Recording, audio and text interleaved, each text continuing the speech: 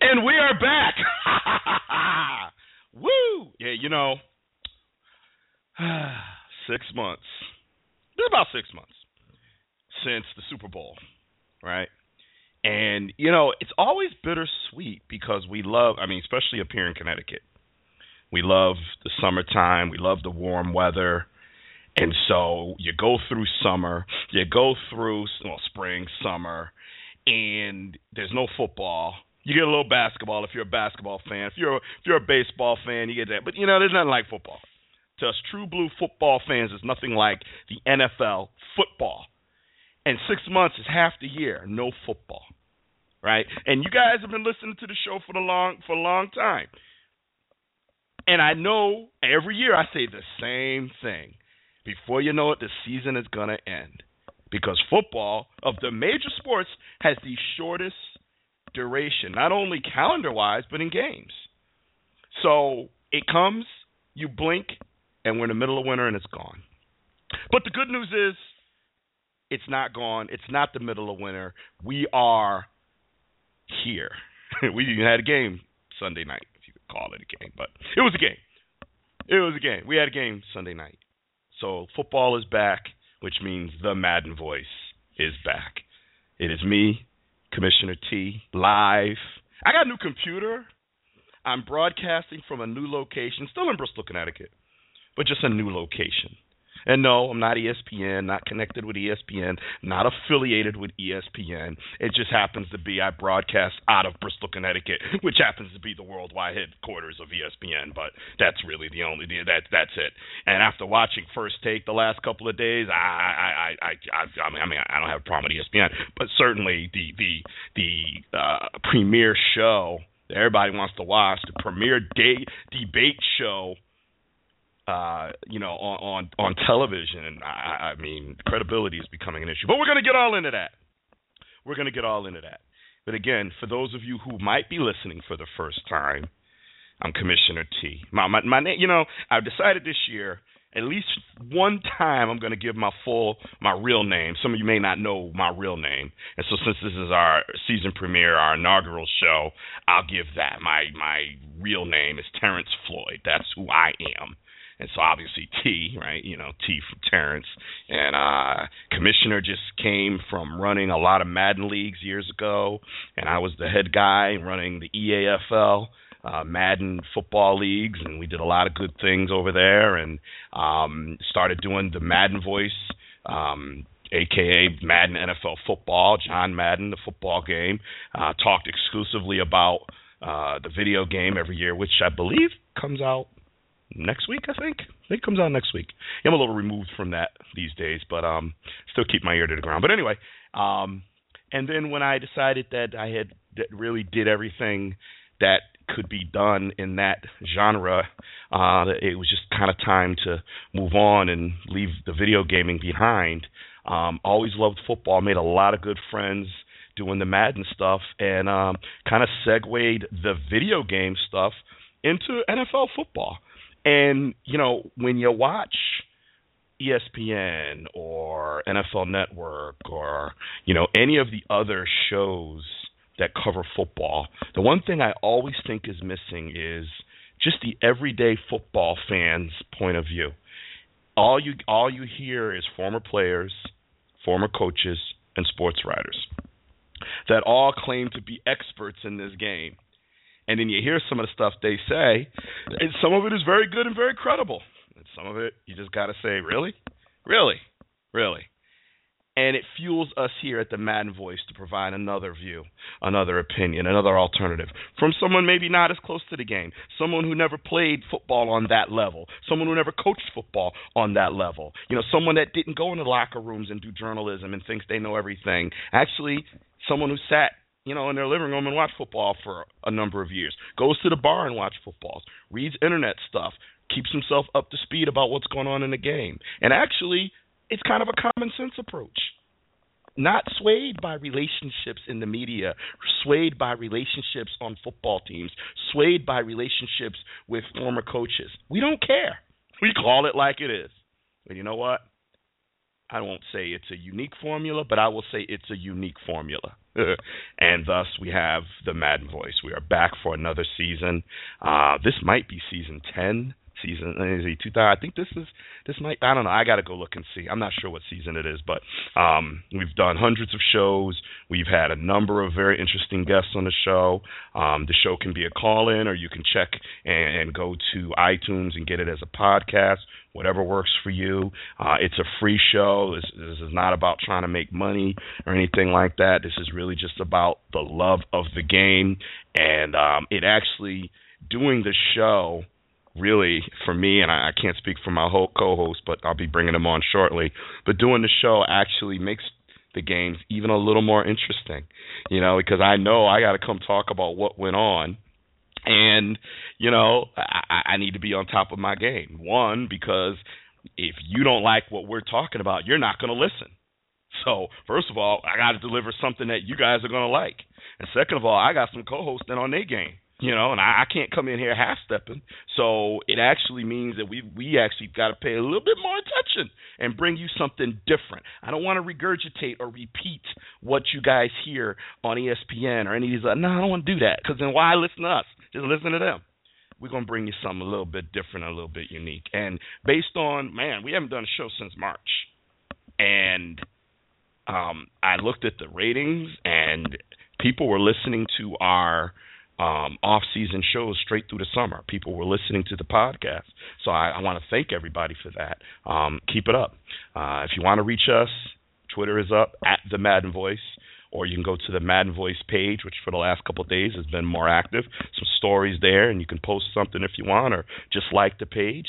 And, we want this year to be our best year yet, and so far I think it will be. It will be. But enough about who I am, enough about the background on the show. I only do that once. You guys ain't got to hear all that again, for the rest of the season. You did it once for the first show, and that's it. If you missed it, then just catch the archive, and you can hear all that gobbledygook all over again.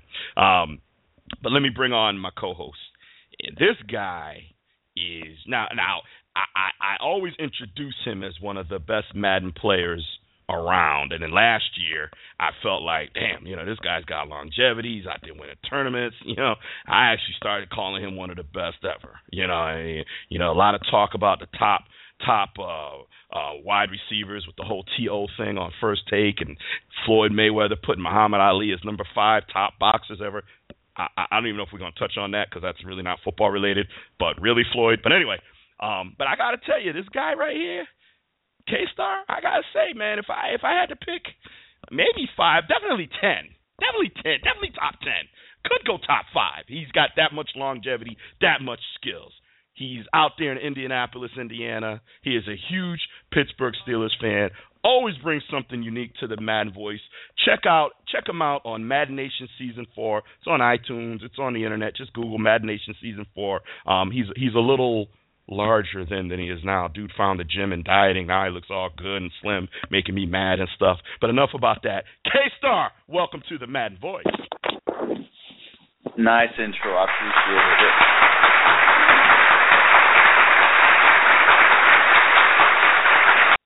That's the first show you're going to get. They ain't getting that every show, but the first show you can have that.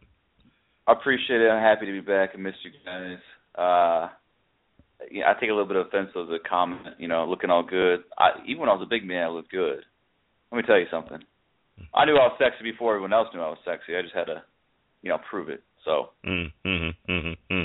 All right. You still sexy as a father? Because that's really the key. If you can carry that on being sexy as a father, then you got it made. Yeah, so far we're good, but we're a little early into this whole fatherhood thing. Yeah, that's okay. It's going to be there for the rest of your life now. Yeah, you're right.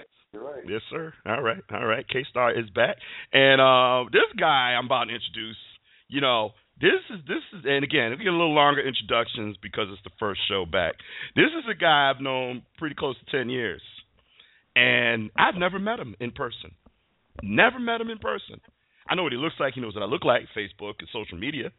But we've never met in person, just geography.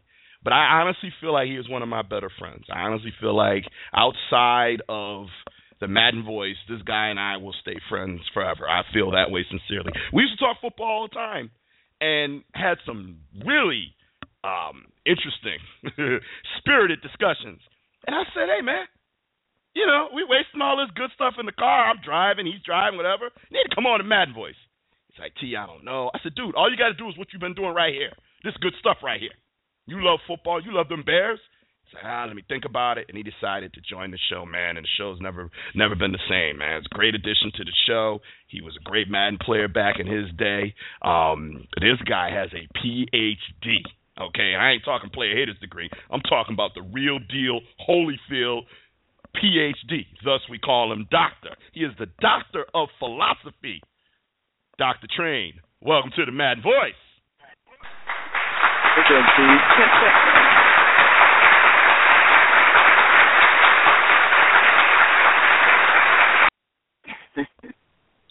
Dude, I can never get tired of you introducing me, man. I miss y'all to death. And the one thing that I forgot to mention, this guy, way back when we started the Madden EAFL, way back, this guy won the very first EAFL Super Bowl. He'll always have that as an area of distinction. That's right. Hey, KStarr, did you know, speaking of Madden, the Prima guy, of course, S. Gibbs and Z. Farrells? Yep. They came from the EAFL, right? Yeah. Okay, I just didn't know. I didn't know if you know that. Not like they ever give us any credit, but yeah, all that came through the EAFL back in the day, But happy for him. Best online Madden league ever. Yeah, it was a great league. I'm not surprised. Yeah. All right, well, listen, man. Let's enough for all the welcomes and all the kumbayas, man. Let's get to some football, man. Let's get to some football. I have been waiting for several days to I want to start with Dr. Train, okay? I have been waiting. I have been eagerly awaiting. And what better way than to start with the doctor, okay? I want to hear. I'm turning the show over to Dr. Train. Brandon Marshall had some very interesting comments on First Take about Jay Cutler. And I tried to find the audio, but I couldn't get the audio, or I would play it, but I don't have it. So I apologize to all the fans out there. But Train, maybe you can give a summary of what he said, and then your thoughts, because now, as everybody knows, Brandon Marshall's now with the Jets, right? Yeah, the Jets. Maybe give a little summary on what he said, and then what are your thoughts on your former number one receiver and your franchise quarterback? Well, as far as his interview on First Take, I didn't catch that. I caught everything on NFL.com. I read all that he said there, so I don't know his exact words on First Take. I will say I agree with him though, but this was my stance last season.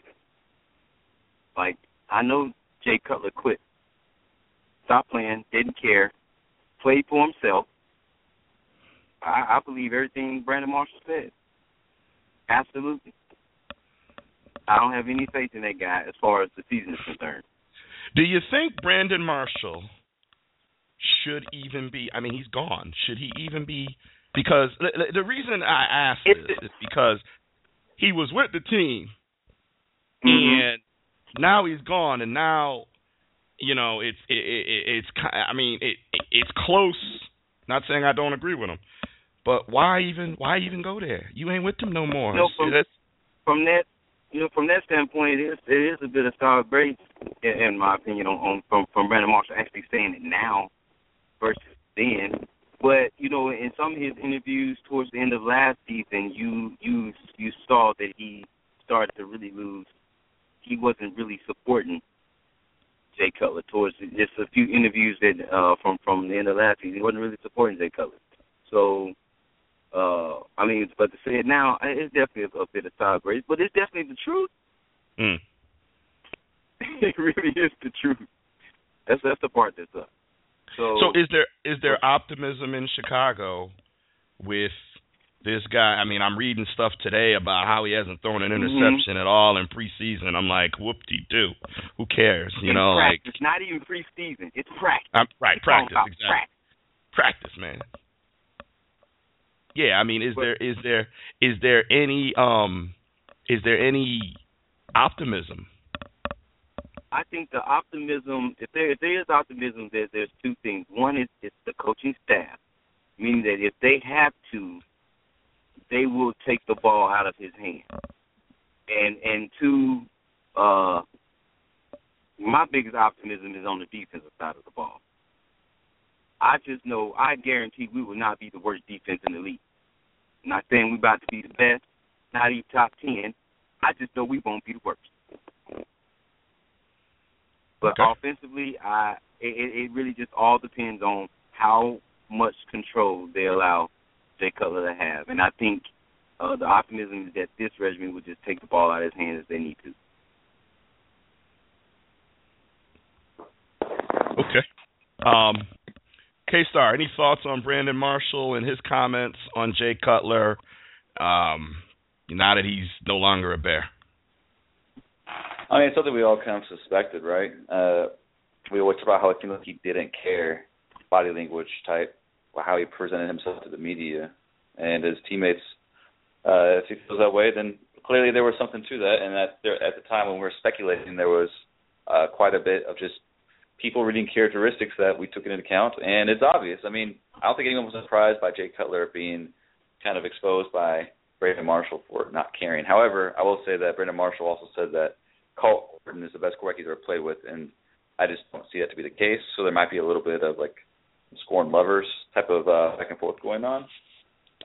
So trying to keep that in mind. But again, it didn't surprise me. I'm sure there's some truth to that. I don't think it's probably as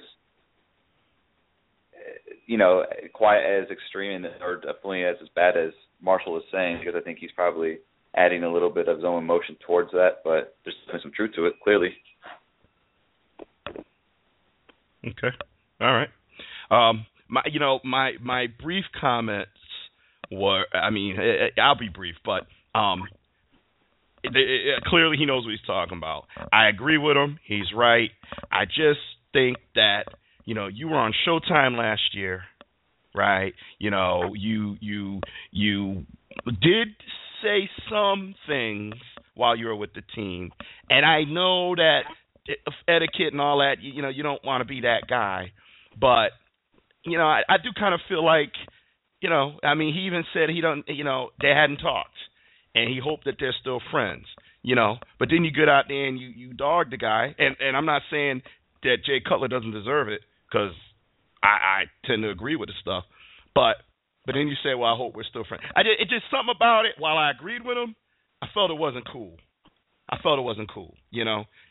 was your team for a long time.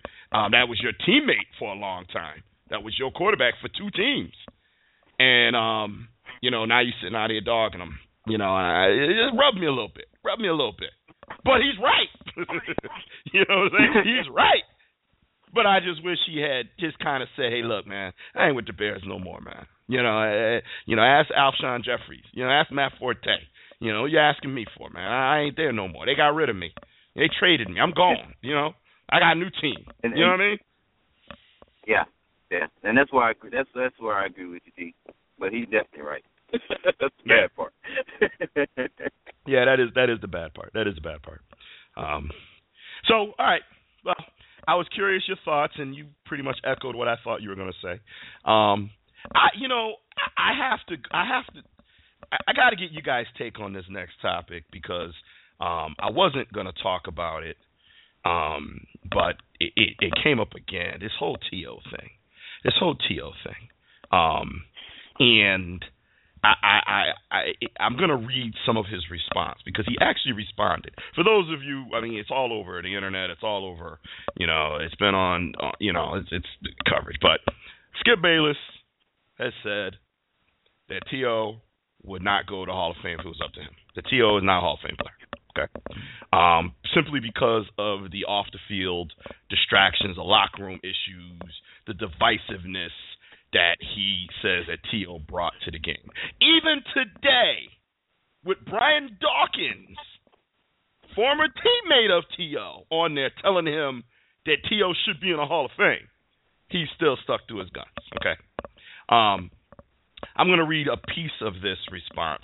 I'm not going to read the whole thing, but just go to T.O.'s Facebook page, and there's a link. Got to go down a few posts, but there's a link to his blog where he responds. I'm sure they will talk about this. I'm actually interested to hear the response tomorrow on the show. But everyone knows that I'm a God-fearing man. This definitely goes along the lines of how I was raised. Football was never a dream of mine. Whatever God's plans are for me are going to happen with or without Skip Bayless's opinion. For me, whether I get into the Hall of Fame or I don't, it doesn't bother me. I'm addressing the issue because he doesn't have a valid point. Because, number one, my stats alone speak for myself. So for him to attack my character as a reason as to why I won't get in the Hall of Fame is idiotic. I've never had issues with the law. Let's think about some of the guys who got into the Hall of Fame that have had character issues. A guy like Chris Carter has never won a Super Bowl ring, but he had some issues throughout his career. The only reason Skip Bayless can bring up anything regarding me is because I have always stood up for myself when nobody else has. I have tried to go on record to defend myself. As a whole, there are a number of guys who have come to my aid, but now guys are worried about their jobs because of standing up for me. My celebrations were never distasteful. They never undermined the game. These old school guys didn't like what I did because I had a lot of passion for how I played the game. But let's talk about Tom Brady. Tom has been seen yelling at his players on the sideline just like me, but because I am viewed in a different light, it's an issue. I'm a bad guy.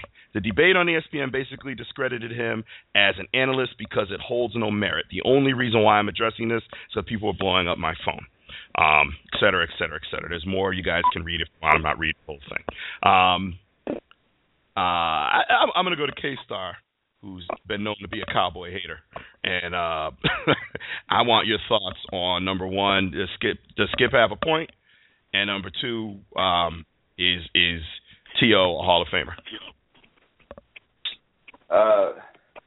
Well, when I think of T.O., I think it's a Cowboy, first of all. Let me put that out there. I'll try to claim a future Hall of Famer because that's exactly what he is. He is a 49er, first and foremost, in my eyes. That's where he played the majority of his career, and best years were in Philly. But anyway, Terrell Owens, absolutely a Hall of Famer again. I think this is just a thing where, first of all, it's dangerous, and I can't stand it when the media does this, when they try to basically almost put a player in a situation where he has to defend himself for no reason, simply because the guy has an opinion, and they know that it's being broadcast, and that, to me, it seems like Skip Bayless, who actually kind of sometimes it's almost like a campaign, I feel like, to keep him out of the Hall of Fame, so this discussion is framed in such a way for it to come up, and I don't like it at all. I think it's silly. It's stupid. As far as T.O.'s response goes, I mean, what Skip is trying to say is that because T.O. wasn't a team guy and he affected team chemistry, it therefore affected team performance, which I get to a degree, but any passing game was elevated by Terrell Owens, so I don't think he really had that much of an impact as far as on the rest of the team defensively or anything that he's trying to state. His character, while it was definitely strong, it wasn't something that was burning the rest of the team down, at least not in my eyes. A lot of the teams that he didn't win with, Terrell Owens, had other deficiencies within that team. And also, he's a guy that played on a damn broken leg in the Super Bowl for the Eagles and had over 100 yards anyway. So don't tell me he's not a team guy. He was a team guy. He, however, was just very different. It's possible he has, some mental type of things. Maybe he has a narcissistic personality disorder. I don't know. The way he carried out himself was weird. However, still a Hall of Famer. His stats, his numbers, his impact on the field speaks for itself. And again, my whole problem with it more so than anything else is the fact that I feel like the media is just smearing Terrell Owens, and now we have to have this discussion. Just like I hate how this happened with Tom Brady, and it's absurd. Okay. Train. Thoughts? Well, just like any other human being, man, Skip can be emotional. So we just don't call him emotional because he doesn't really have any validity to his point of why a receiver of Terrell Owens' caliber should not make the Hall of Fame. Now, it may take a long time for him to get in there because that's what happens with wide receivers, but the numbers speak for himself. And especially when you got a player like Brian Dawkins supporting him, why would you even refute that? Why would you even keep voicing your own opinion that he shouldn't go? So we just gonna say Skip Bayless is emotional. Is emotional? Yeah, he's emotional because he doesn't have not on that one. Yeah, he's more than emotional. He's a freaking idiot. Here's my problem with it. Is unfortunately he is on one of the largest platforms in sports. Millions of people watch this show. People do get influenced by the stuff that comes off of the show, which is one of the reasons why I make a point of watching it. One of the reasons why we refer to it, because they do influence things that go on in the sports world. We've seen it time and time again. And, I think KStarr has a valid point that this could become a personal vendetta of Skip Bayless's to keep T.O. out of the Hall of Fame and could be successful. And it is the most ridiculous thing I may have ever heard in reference to credentials to get in the Hall of Fame. This dude, let's just put it this way. Jerry Rice, to me, is head and shoulders number one. That's not even this discussion. After Jerry Rice, the jury is out. It could be T.O. It could be Randy Moss. It could, there's a few guys in that discussion after Jerry Rice. But you have to put T.O. in that conversation. You just have to. And to think that a sports writer who sits on a debate show could do this time and time again, his opinion. Mind you, he didn't play on these teams. He's not a former player. He covered these teams as an analyst, as a sports writer.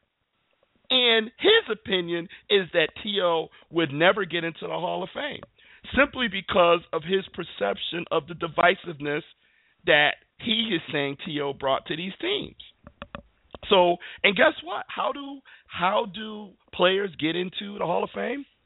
The voting of what? Sports writers. Sports writers are the ones that vote and get them into the NFL Hall of Fame. So I've got a problem now. A year out, he's already starting to bring down T.O.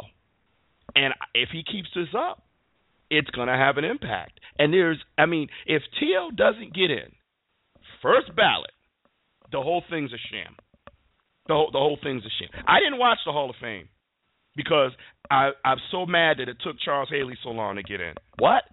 The only guy in the NFL, the only player in the NFL with 5 Super Bowl rings, and he's a starter on all 5 of those teams? We're not talking the ball boy. We're not talking the water guy or the kicker. Or we're talking a starting defensive end, sack machine, instrumental in bringing 2 major historic franchises a total of 5 Super Bowl rings, and because he ruffled some feathers in the locker room and wasn't user-friendly to the media, how many years? 10 years before he gets into the Hall of Fame? It's ridiculous. It is idiotic. They need to rethink how someone gets put into the Hall of Fame. And someone like a Charles Haley, someone like a Terrell Owens, it shouldn't even be a discussion. It should be automatic. You're in. There's no vote. We don't need to vote. It's stupid. It's ridiculous. Now, T.O. said he didn't care. I actually sent him a message. I don't know if he got it. I don't know if he read it. I don't know. I told him he shouldn't say that. He should care. This is the pinnacle of your career. You know, if you read on to his blog, he talks about how he could still play in the NFL today. Well, he was a physical phenom. He probably could. It ain't going to happen. You know, I'm sorry. Your playing days are over. So that's done. You had a chance to go to Seattle. You dropped a touchdown pass. That was the end of your career. It was over. So, sorry. Loved you as a player. Would love to see you back. You're 40 years old now. It ain't happening. So you're not going to come play again, which means you're not going to win a Super Bowl. So the only thing you have left to accomplish really in this game is go to Hall of Fame. That would vindicate your career. That would prove that all of the stuff that you did, because on the field, maybe we can talk about locker room, and there might be some things, but on the field, no one can say this guy was a problem. This guy played the game at the highest level. Not even Randy Moss can say that he played consistently at the same level. This is a guy who admitted quitting on the Raiders when he was with the Raiders. He admitted that he wasn't playing so hard. That you can never say that about Owens. But T.O., man, you gotta want this. And I'm glad you responded. And you need to respond. You need to go on First Take. If I was him, I'd go right on First Take. I would call the producers up, and I would say, I need to. Unfortunately, T.O. is the articulation is not as he's missing something there.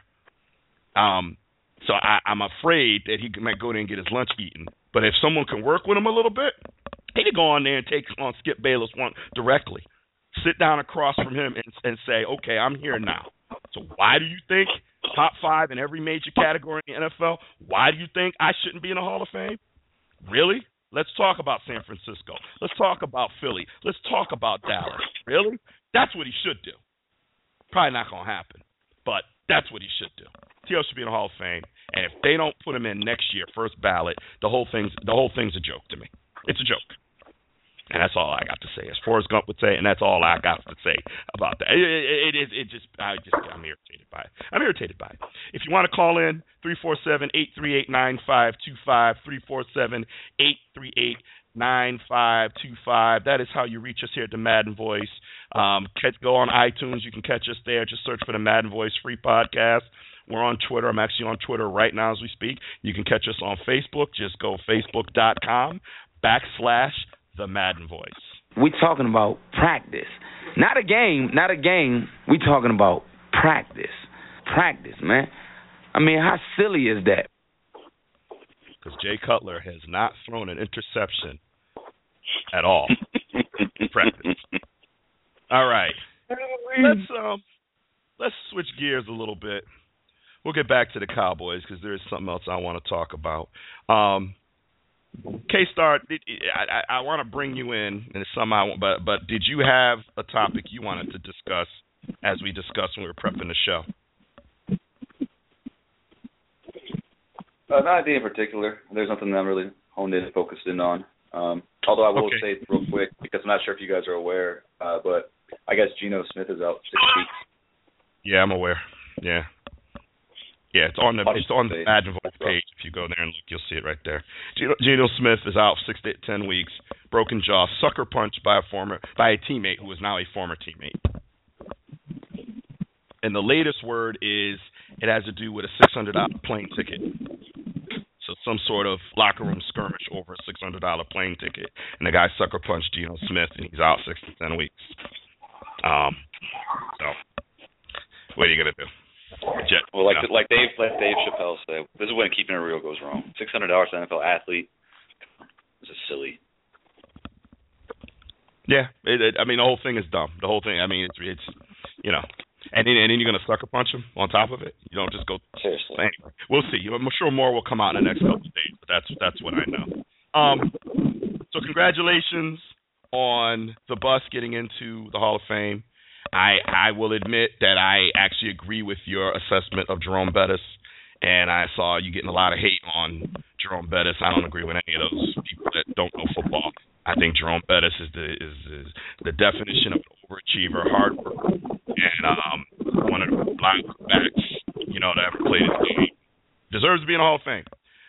There's no doubt about it. So congratulations to him and to the Steelers. But what that bothered me. That bothered me. Just that there was any backlash to him getting in. But what I do want to ask you about You know, you tend to on Facebook get into these football conversations. You need to bring some of the people onto the Maddenn Voice. You need to bring them onto the Maddenn Voice. They're wasting all that good stuff on Facebook. You are holding firm that Ben Roethlisberger is a top 3 NFL quarterback right now. Oh yeah. All right, make your case, and then I want Dr. Train to respond. Well, if you look at the top quarterbacks in the league today, and this is my personal 5. Well, I'll keep it at 3. My personal 3. Without question, Aaron Rodgers to me is number 1. Well, maybe. You know, you can choose which one you want from there. I'll go with Brady, but I mean, if you're starting a franchise, obviously you want Aaron Rodgers or Brady because of age. But yeah, for me it goes Rodgers, it goes Brady, and it goes Ben. And you know, for the longest time, you know, the knock against Ben was that he was a guy, he just didn't throw the ball enough. You know, that he relied on his defense. We just didn't see enough from him. And that was always a funny comment, in my opinion, because when you watched him and you did watch the Steelers defense struggle, Ben had always put up big games. You know, he put 550 passing yard game a few years ago against the Packers. He's had 90-plus quarterback rating for his career. And he's always been a guy that's always been very clutch, very good.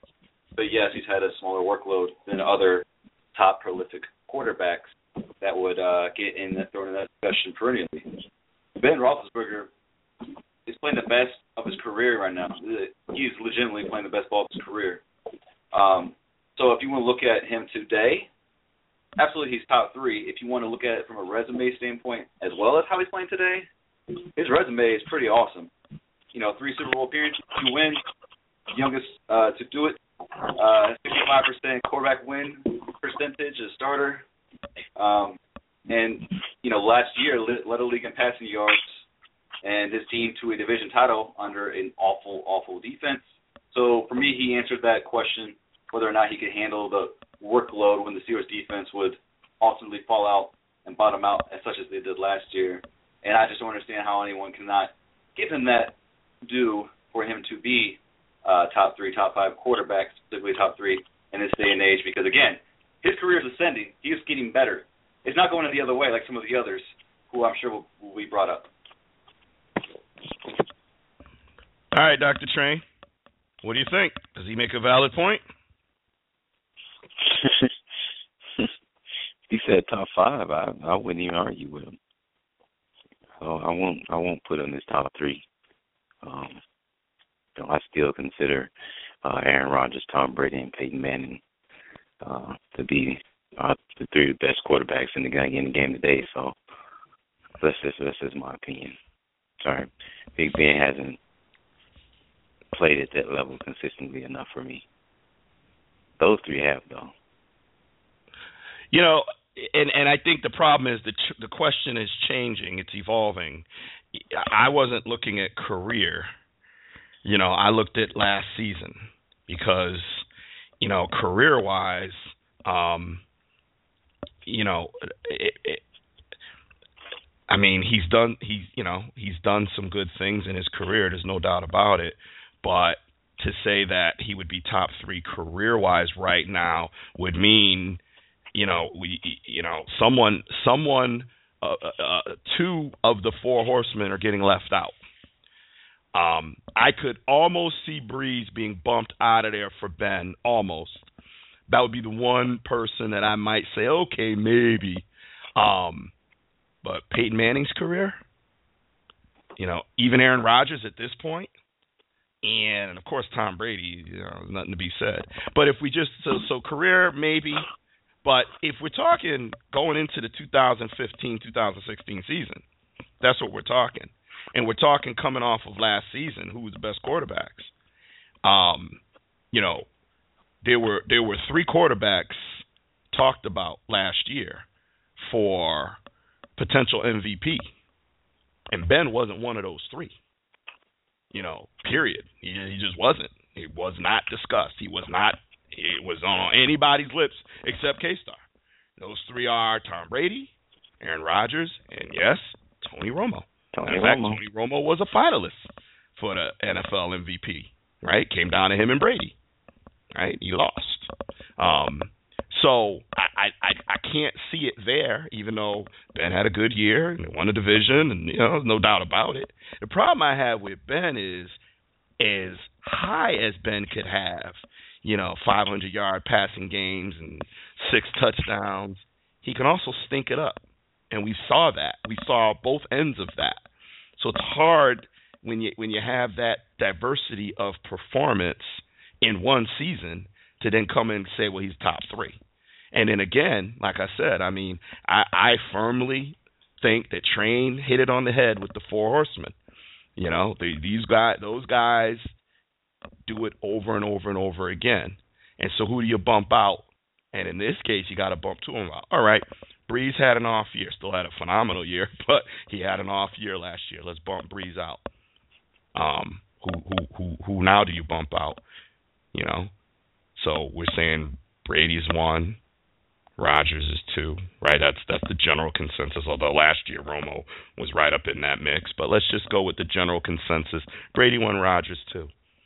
So where you putting Peyton Manning and where you putting Tony Romo based off of last year? So that's where I think that, that Kool-Aid that KStarr is drinking. As always. There's no Kool-Aid, because here's the thing. I like how you're framing this discussion. You're bringing up MVP. That is not an individual player award, first of all. Second of all, most valuable player. Most valuable player. It's not an individual player award? It's not necessarily an individual award. It is contingent on how the team is doing also around that player. It is. Well, we can say every stat that a player receives is contingent on what the other players do. If Antonio Brown doesn't have the ability to run after the catch, then Big Ben looks like Jay Cutler. Is that what you just said? Yeah, that's what I just said. Because I need you to. Well, then you are exposing yourself to the nation right now. Because I need new listeners right now. You say that the MVP is not an individual award. He's the most valuable player on the team. He's the most valuable player in the league. On the team, in the league. But here's the thing. There's an Offensive Player of the Year and there's MVP. There are 2 different things. So to sit here, and first of all, Tony Romo did not have a better season than Ben Roethlisberger last year. We need to put that to bed. Tony Romo had a terrific season last year, but the way the Cowboys played last year, they relied on Tony Romo less. They kept his passing numbers totals low. They brought him up to speed. He had 3,500 passing yards. He was absolutely a monster in efficiency. However, the workload that was required as far as how much the team relied on him, Ben's was much higher. And Ben last year finished the NFL 4th in total QBR. He led the league in passing. And you guys talk about how he had some dog games. Well, it's pretty amazing that this man led the league in passing and still had less than 10 interceptions in the season. So I'm not sure where that narrative's coming from either. And the fact of the matter is, and the Antonio Brown thing, Antonio Brown's a terrific player, but let's be honest, most of prolific passing offenses happen to have a receiver who happens to be the beneficiary. Antonio Brown's an amazing player. Of course, he helps Ben, just as Ben helps Antonio Brown by extending the play, arguably better than anyone else in the NFL, and also hides a lot of offensive line deficiencies. The thing is, Ben's been very, very good for a long time. He's finally getting that workload requirement and proving that he can handle it. That's the only thing that's changed. The Steelers' offensive line has been awful for years, up until last season.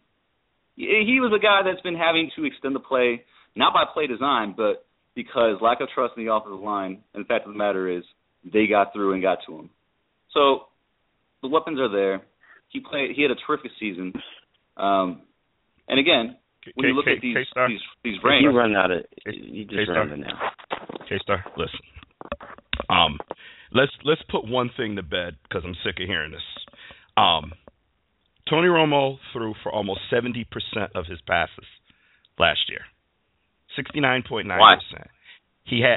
Because he's a great quarterback. That's why. He still has to execute. Wait a minute. Your argument that they ran the ball more, and that means that Tony Romo's performance was less valuable because they ran the ball more, is ludicrous. That's just ridiculous. So Troy Aikman wasn't a great quarterback? back in the days of Emmitt Smith, someone still has to orchestrate and lead the offense. Someone still has to read the defense, audible at the line, and get the ball to the wide receivers. And he did it just a hair under 70% of the time last year. That's incredible. Quarterback rating, NFL rating, not QBR, highest in the NFL last year. And you diminish it because he threw the ball less, because we had a guy that ran for 1,800 yards. So, yes, that was the plan. Jason Garrett, who comes from the 90s Cowboys, saw what happened with Emmitt Smith, a great offensive line, and an accurate-as-hell quarterback, Troy Aikman, and said, I want to build the same system. So it is the system that the Cowboys run. But you can't just stick any quarterback back there and think that they're going to do those kind of numbers. It's not going to happen. Tony Romo played out of his mind. No one said that would be the case at all. I'm not saying diminishing his performance because Murray had a better year because of the offensive line. Tony still has to run that offense, and he did it. He has matured at 34 years old or whatever the heck he is to now understand about running that offense, and that you don't have to take the risk and put everything on your back, that you got a team, work the team, use the team. He has matured. So some of those fourth quarter plays that he's been known to make, he's not making anymore. Some of those bad decisions he's not doing anymore. Thus, a much more efficient quarterback. And yes, doesn't hurt to have a running back that runs for 1,800 yards. Sure it doesn't. But, you had a running back there that did pretty well for himself, too. Right? So you say because in your mind, you've already posted Bell's the best running back in the NFL.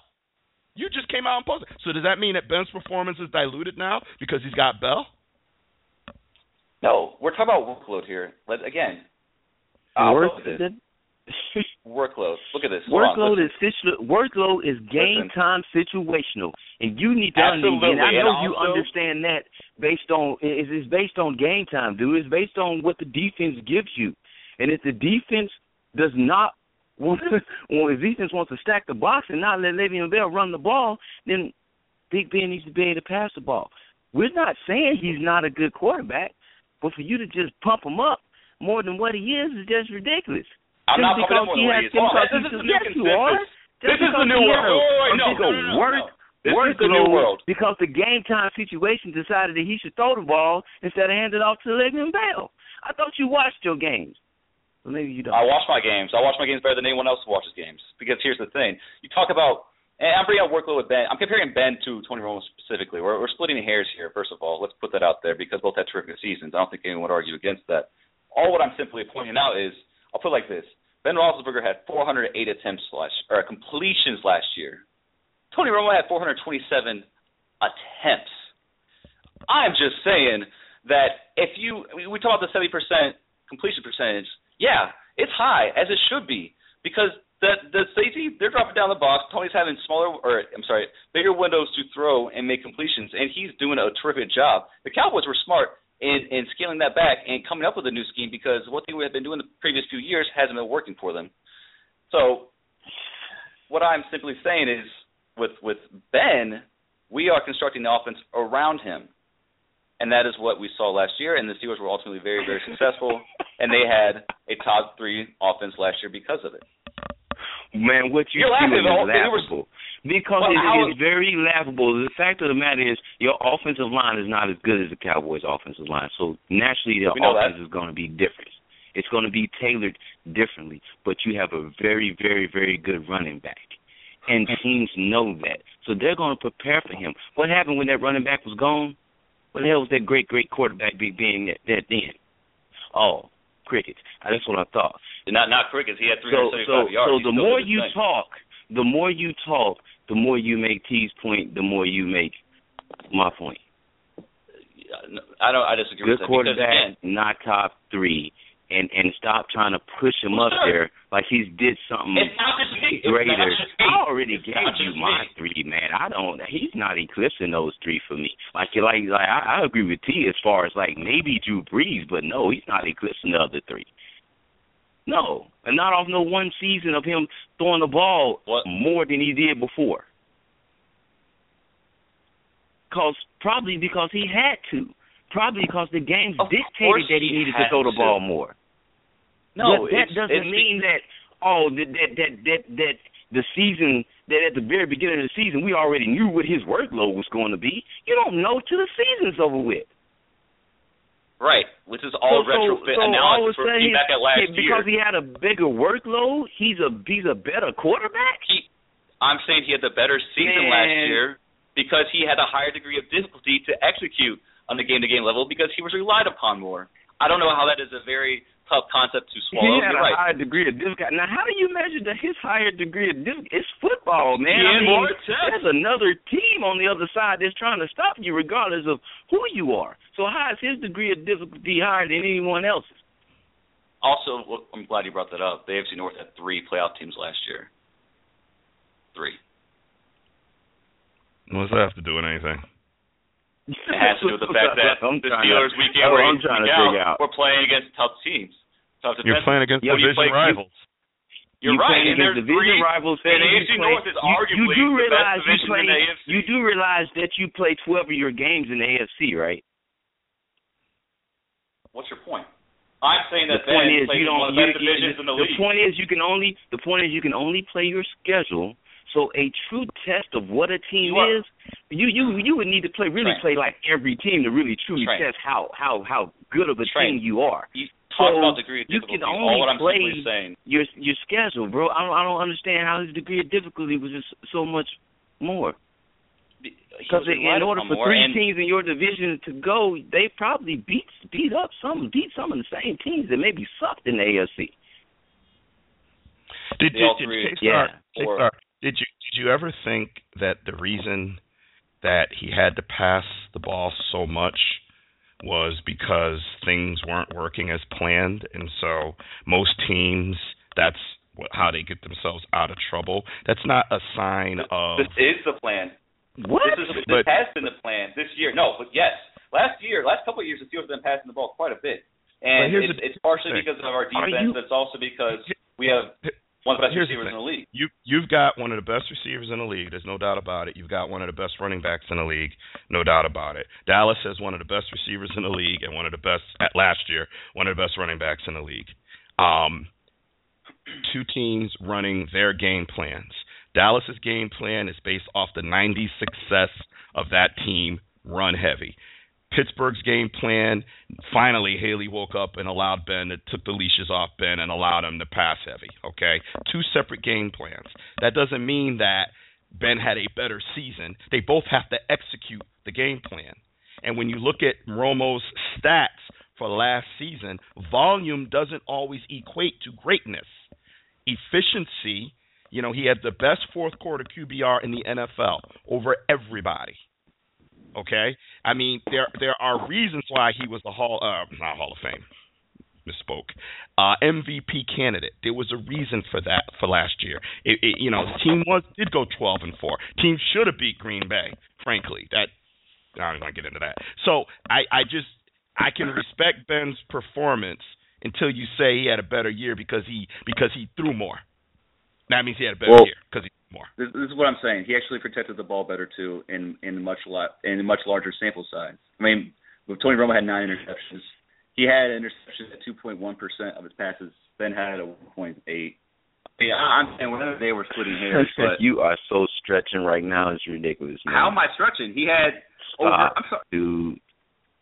Listen, if you don't understand statistics, then it is what it is. It's not about understanding. It's not about understanding statistics. One team was a better run team. Okay, so if you run the ball better, you're gonna pass the ball less. The guy Aaron Rodgers. So how do you have a running back over there? Everything went through his hand because they didn't have a running back, and he passed the ball a lot and still had had way less interceptions than anybody else because he was the only offense they had. How? So I mean, How am I stretching when all I'm simply pointing out is they both had the same amount of interceptions, and one was a run-heavy team, where the other was a pass-heavy team? How's that? Yeah, but that's fine that Ben had to throw the ball more because that's their plan. So that's fine. But what I'm trying he protected the ball better. Okay, fine. He got one stat. He threw more passes with the same amount of interceptions. And more yards. Yeah, because he had to throw more. And more touchdowns. Okay, because he had to throw more. Fine. Romo threw for 70% of his passes. had a higher quarterback rating and a higher QBR than Ben. So, and they won one more game than the Steelers, 12-4 versus 11-5. So, you know, we can do the tit for tat, but you're making my point. You're acting like it's just clear cut. Ben had a better year. No, it's not. And on top of it all, Romo was a Hall of Fame. Romo was an MVP candidate, and Ben was not. So that means if you don't want to believe me or Train, then the general sporting voting public for the MVP didn't think Ben's year was MVP worthy. The media, yes. Yeah. No, it's not. And we know how awesome they've been lately. Well, okay, so because they didn't give Ben credit, now they no, I'm simply saying that just because someone was in an MVP discussion over someone else, it doesn't necessarily mean that they have a better year. I just disagree with. Well, because it's your quarterback. That's why. Oh, yeah. It's your quarterback too. Any other quarterback, you wouldn't have that argument. It's because he's your quarterback. That's why you don't agree, because he's still his quarterback. All right, let's bring on the other co-host. I know I've had him for about 10 minutes, so let's bring on this guy right now lives in Atlanta and been on the show. I want to say this would be his third season. Fellow Cowboy fan. Train calls him the voice of reason. I call him my younger brother. JB, welcome to the Madden Voice. Welcome to the Madden Voice. And you know what? You get some of this too. You get a little bit of it.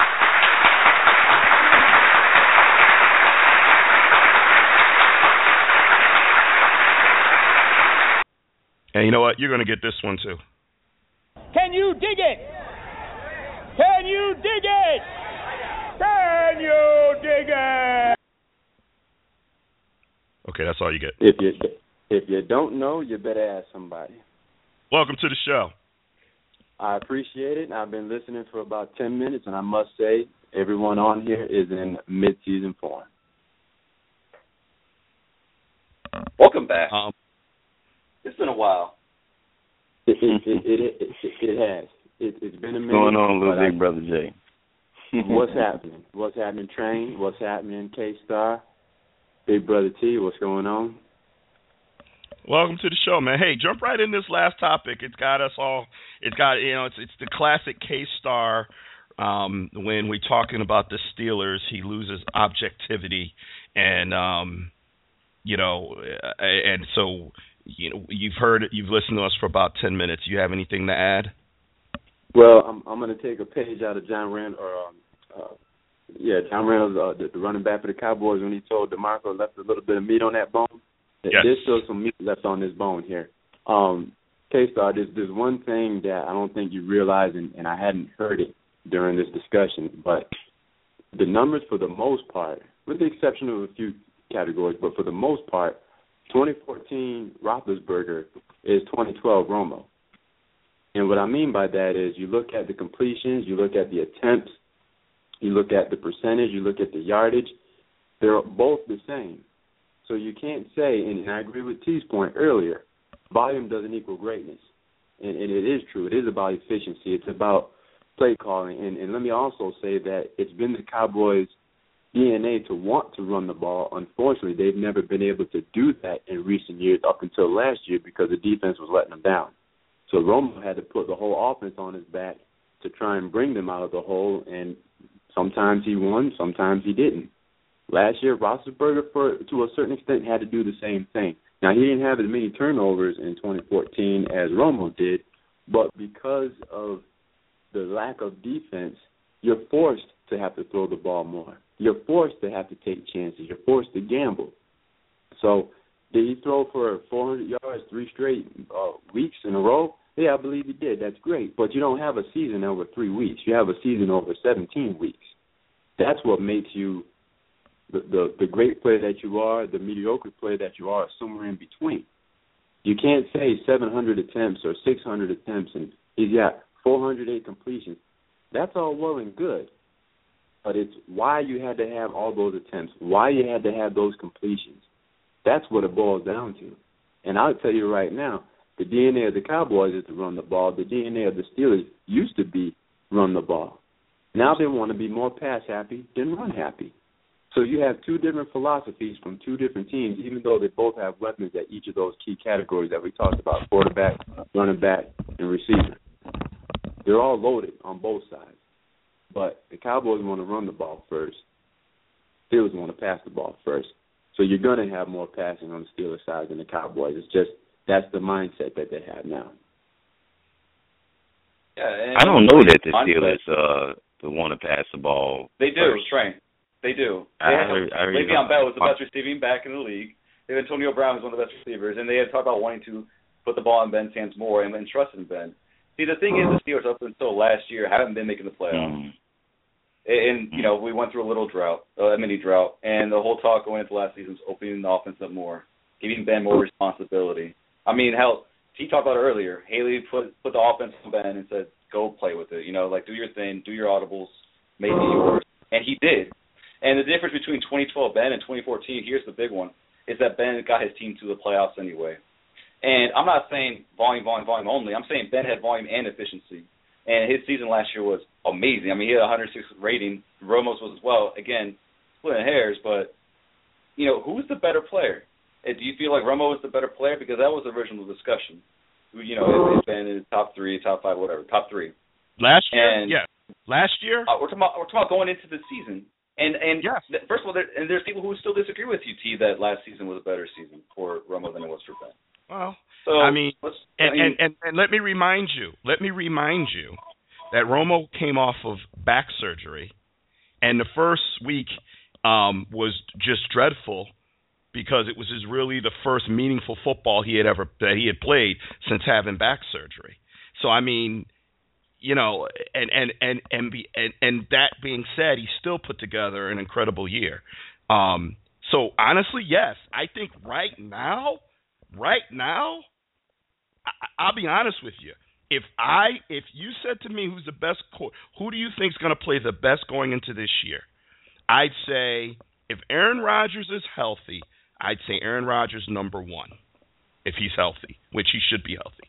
And for my money, and this is not pro Cowboy. This is just looking at knowing Romo and knowing where he's come from and what he's learned and what he did with what he learned on the field last year. I think Romo is going to have another phenomenal year. I don't think you're going to see that. Murph.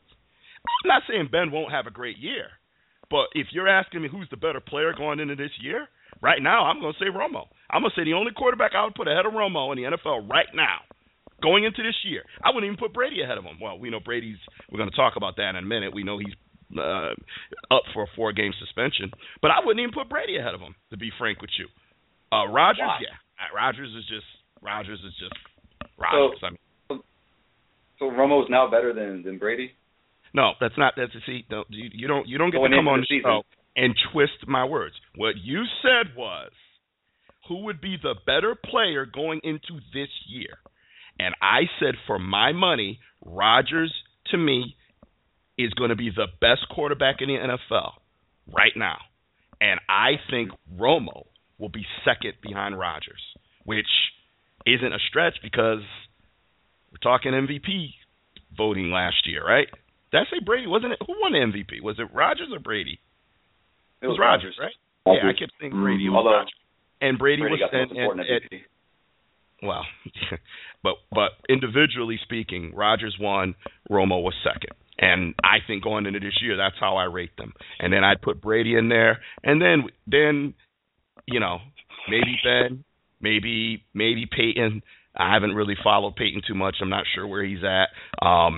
You know, these guys are getting older now. So, you know, Peyton's 39, Brady's 38, you know, so we got to see. But Ben is in the discussion.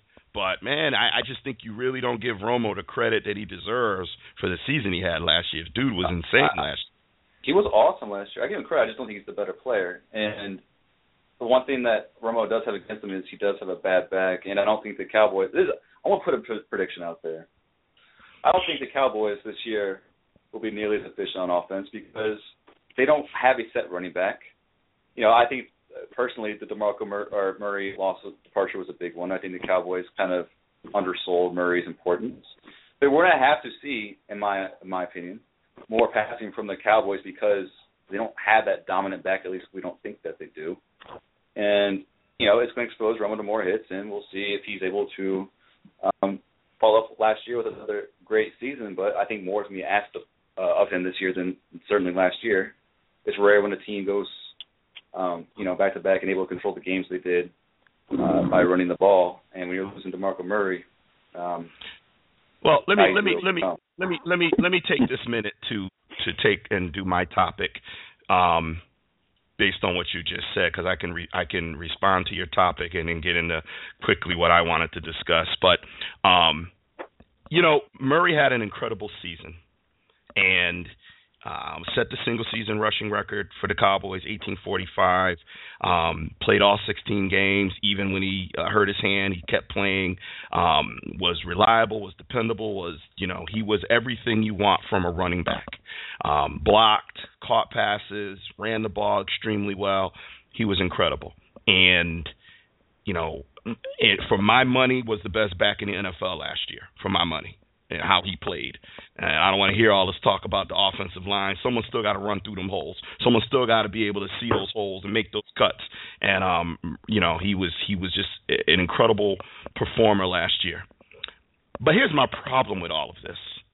And it was Bill Parcells who said it best. Put away the anointing oils. It was 1 year. The first year he's played 16 games since joining the Cowboys, number one. Number two, because he did it last year, there's no guarantee he was going to turn around and do it again this year. There was no guarantee. We could say that with an Adrian Peterson, right? Because he's got repeated years of doing that. But we don't know that Murray would have done that this year, even with that incredible offensive line. We just don't know. Everything is conjecture and assumptions. If Murray had played 3 or 4 years and been doing this, 1,200, 1,300, 1,400, and then bam, 1,800, I'd have no argument. But first of all, he couldn't stay healthy. Second of all, and I'll quote JB, Joseph Randall did say it, there was some meat on that bone. There were some plays. I mean, the guy should have had 2,000 yards. Because there's some plays I'm watching, I'm saying, what are you doing? He left yards on the field, and that's a fact. You can go back and look at the season. He left yards on the field. Dallas couldn't afford him. He had to go. But the Eagles got him, but he ain't the only one back there. They got Ryan Williams back there, too. So you think they might know something? So let's just wait and see before anybody thinks that this guy is going to turn around and go to Philly and run for 1,700 yards. Let's see what he does. But he's gone now. It's over. And now the Cowboys had a choice. We can put the money in Murray or we can put the money in Dez. I don't think there's a person walking the planet that knows football that would have said, keep Murray and let Dez go. I don't think there's a person that knows football that would have said that. There just wasn't enough money to pay them both. That's the bottom line. They made Murray a respectable offer, and if he really wanted to, come and win a Super Bowl, he would have taken that offer. But he said, I'm going to Philly. He took the money. Do I blame him? Absolutely not. He took the money. Good for you. But he's gone. And so now we've got the Cowboys coming back without Murray. So now the question is the run game. And honestly, I don't know how the run game's going to be. They went out and got McFadden, who, when he stays healthy, is a home run hitter. Problem is he doesn't stay healthy. He's out already, got a hamstring injury again.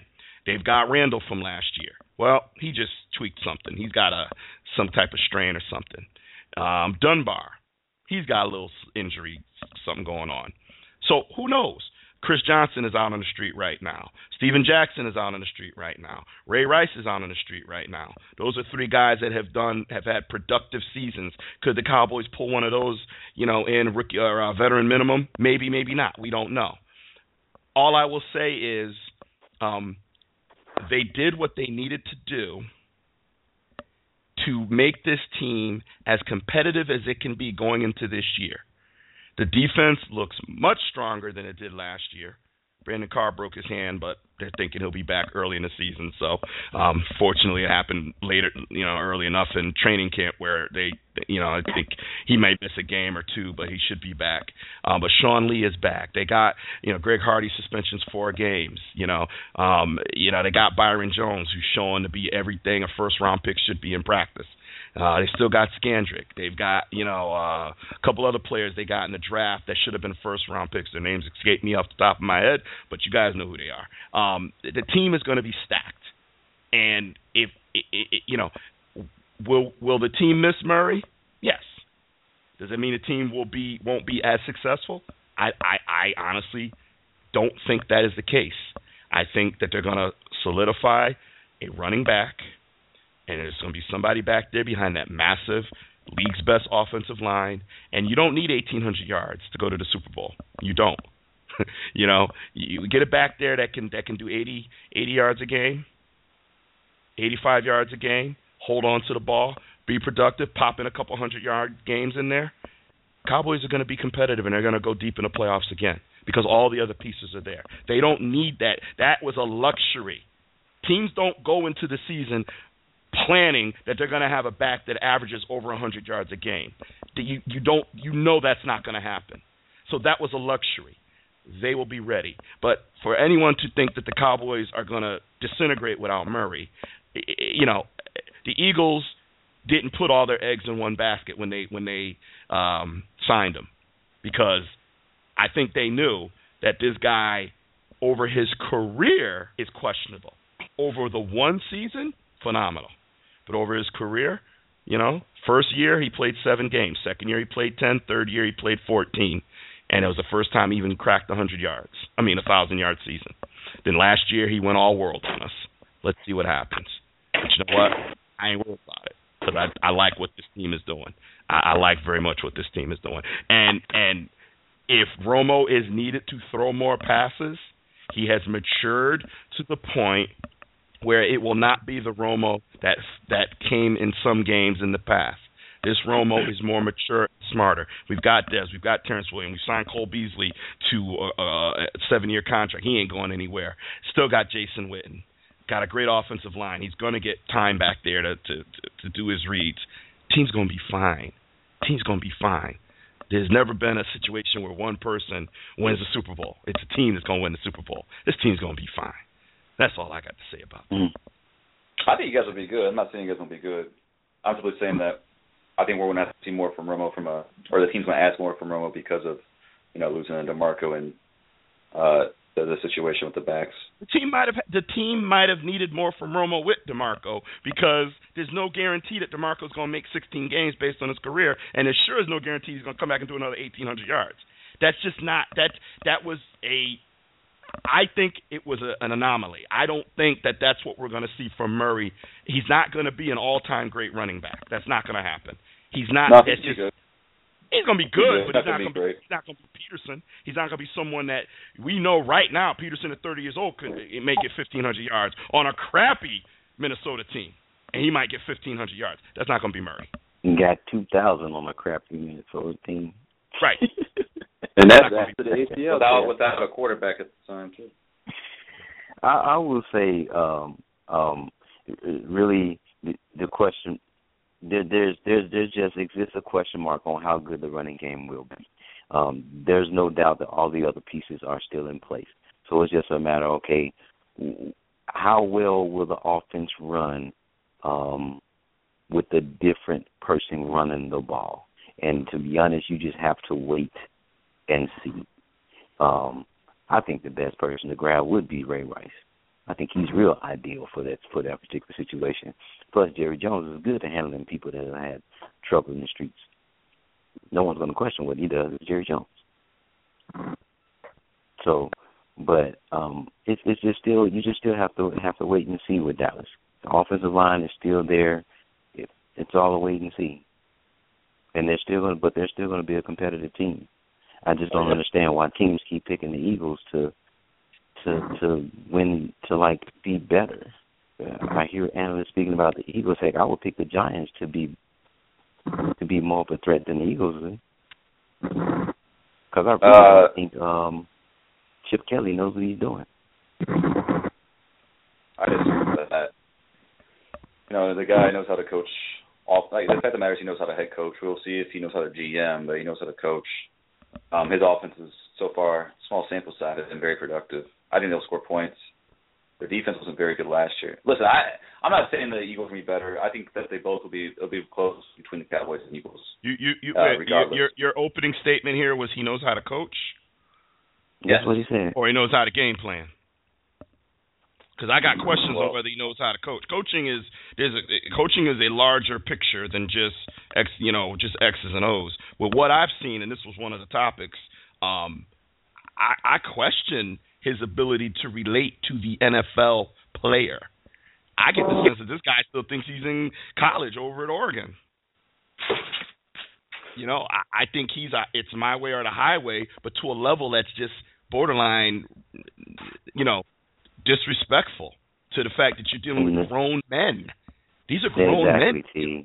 Exactly. Yeah, that I agree with. As far as coach goes, game plan speaking.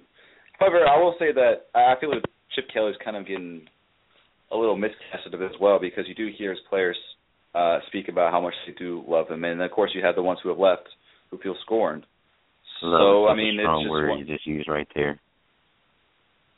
That's what's going on. You have players who are scorned, and LaShawn McCoy isn't exactly the man of voice of reason. Trust me, I know. I met the guy, and the media can do a lot of different things. And the fact of the matter is, the players that are on his team now have been very, very supportive of Chip. I mean, maybe it's because they're on his team now, but former players as well. So you hear you got to be supportive when you're on the team. That's irrelevant. Right. You got former players as well, right? But there's also former players who have come out and said that they love Chip. So we're speculating to a degree as far as what kind of character guy he is. What are we speculating? When McCoy comes out, Jackson comes. McCoy. All right. Well, I didn't meet the guy, but he was a great running back, and now he's playing for another team. Deshaun Jackson, an incredible wide receiver, playing for another team. Jeremy Maclin, another very good wide receiver, playing for another team. Brandon Boykins, good solid quarterback, playing for another team. Your team. Yep. And he didn't badmouth him. He really didn't. And Brandon Boykins didn't even badmouth him. He actually just spoke that that's how he is. He doesn't want to be buddy-buddy with the player. Just do what he asks you to do. I don't know if you want to call that I love my head coach. I think you're stretching when you use that statement. I haven't seen that statement in any of the things I've read. I love Chip Kelly. Yeah. Yeah, but I'm glad you brought up Boykin though, because of all the people that you mentioned, that's the one that shocked me the most. That's the one that makes me think that there's more to this story than what really meets the eye. Where there's smoke, there's fire. And I believe in this particular case, there definitely is some smoke and there definitely is some fire. Because with Deshaun Jackson, okay, I can understand folks questioning that. With Shady McCoy, I can understand folks questioning that. But when you have more folks after that, including Boykin, who, if I'm not mistaken, was a late-round pick anyway, played solid, but he's saying the same thing everybody else is, something's up there. And I don't know what it is. Well, he's not saying the same thing everyone else is. He did. Other player, McCoy called him racist. Boykin never went to that degree. You sure and he even clarified, I wanted to say that he didn't believe that Chip Kelly was a racist. He said they didn't believe that at all. He just felt like he was a guy as a commodity and he wasn't a player's coach. They didn't really badmouth him, but he didn't speak highly of him. And, and rightfully so to a degree, though, too, because ask any Philly fan, ask anyone who watched Brandon Boykin play, the guy can play. He's a really good corner. And for whatever reason, going into camp, he was the number 4 corner on the depth chart, which made no sense to anyone. I'm sure he did, or maybe, he wasn't a Chip guy for a reason, and that's silly. Chip got rid of him. I'm sure it was over something, not like for whatever reason, or maybe he didn't adhere to his plan. But at the end of the day, there have been other head coaches who have done the same thing. They're not a team guy. Belichick's cut guys for the same reason. It's just framed differently now because of the racial or the racist allegations against him by LaShawn McCoy. Well, just to be clear, I don't believe the term racist came out of his mouth. What he said was he's getting rid of all the good black players. And can you argue that point? I mean, can you dispute that point? Well, it doesn't matter that they're black. It doesn't matter. How do you that's the thing. Like, he's also drafted good black players. Like, who cares? How do you know that? The genetic makeup of it. He drafted Nelson Aguilar. The first round pick this year was a black receiver. Jordan 70% of the NFL is black. He's going to have DeMarco Murray to a huge deal. But 70% of the NFL is black, so he's going to have black players. That's my point. That's my point.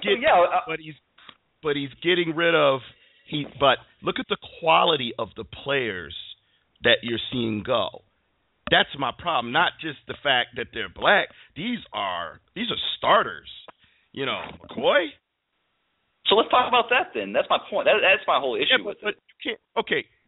So you can separate the two. I cannot separate the two. I can't look at right off the top of my head 4 starting players on this team gone. And yes, I'm gonna go where Stephen A went. I don't usually agree with Stephen A, but you know what? Riley Cooper's still on that team. And Jeremy Maclin and Deshaun Jackson are both gone. You know what I mean? Like, I mean, I don't. You know, we would be not doing our job if we didn't point out the possibility there. That's all I'm saying. And I think it's ridiculous.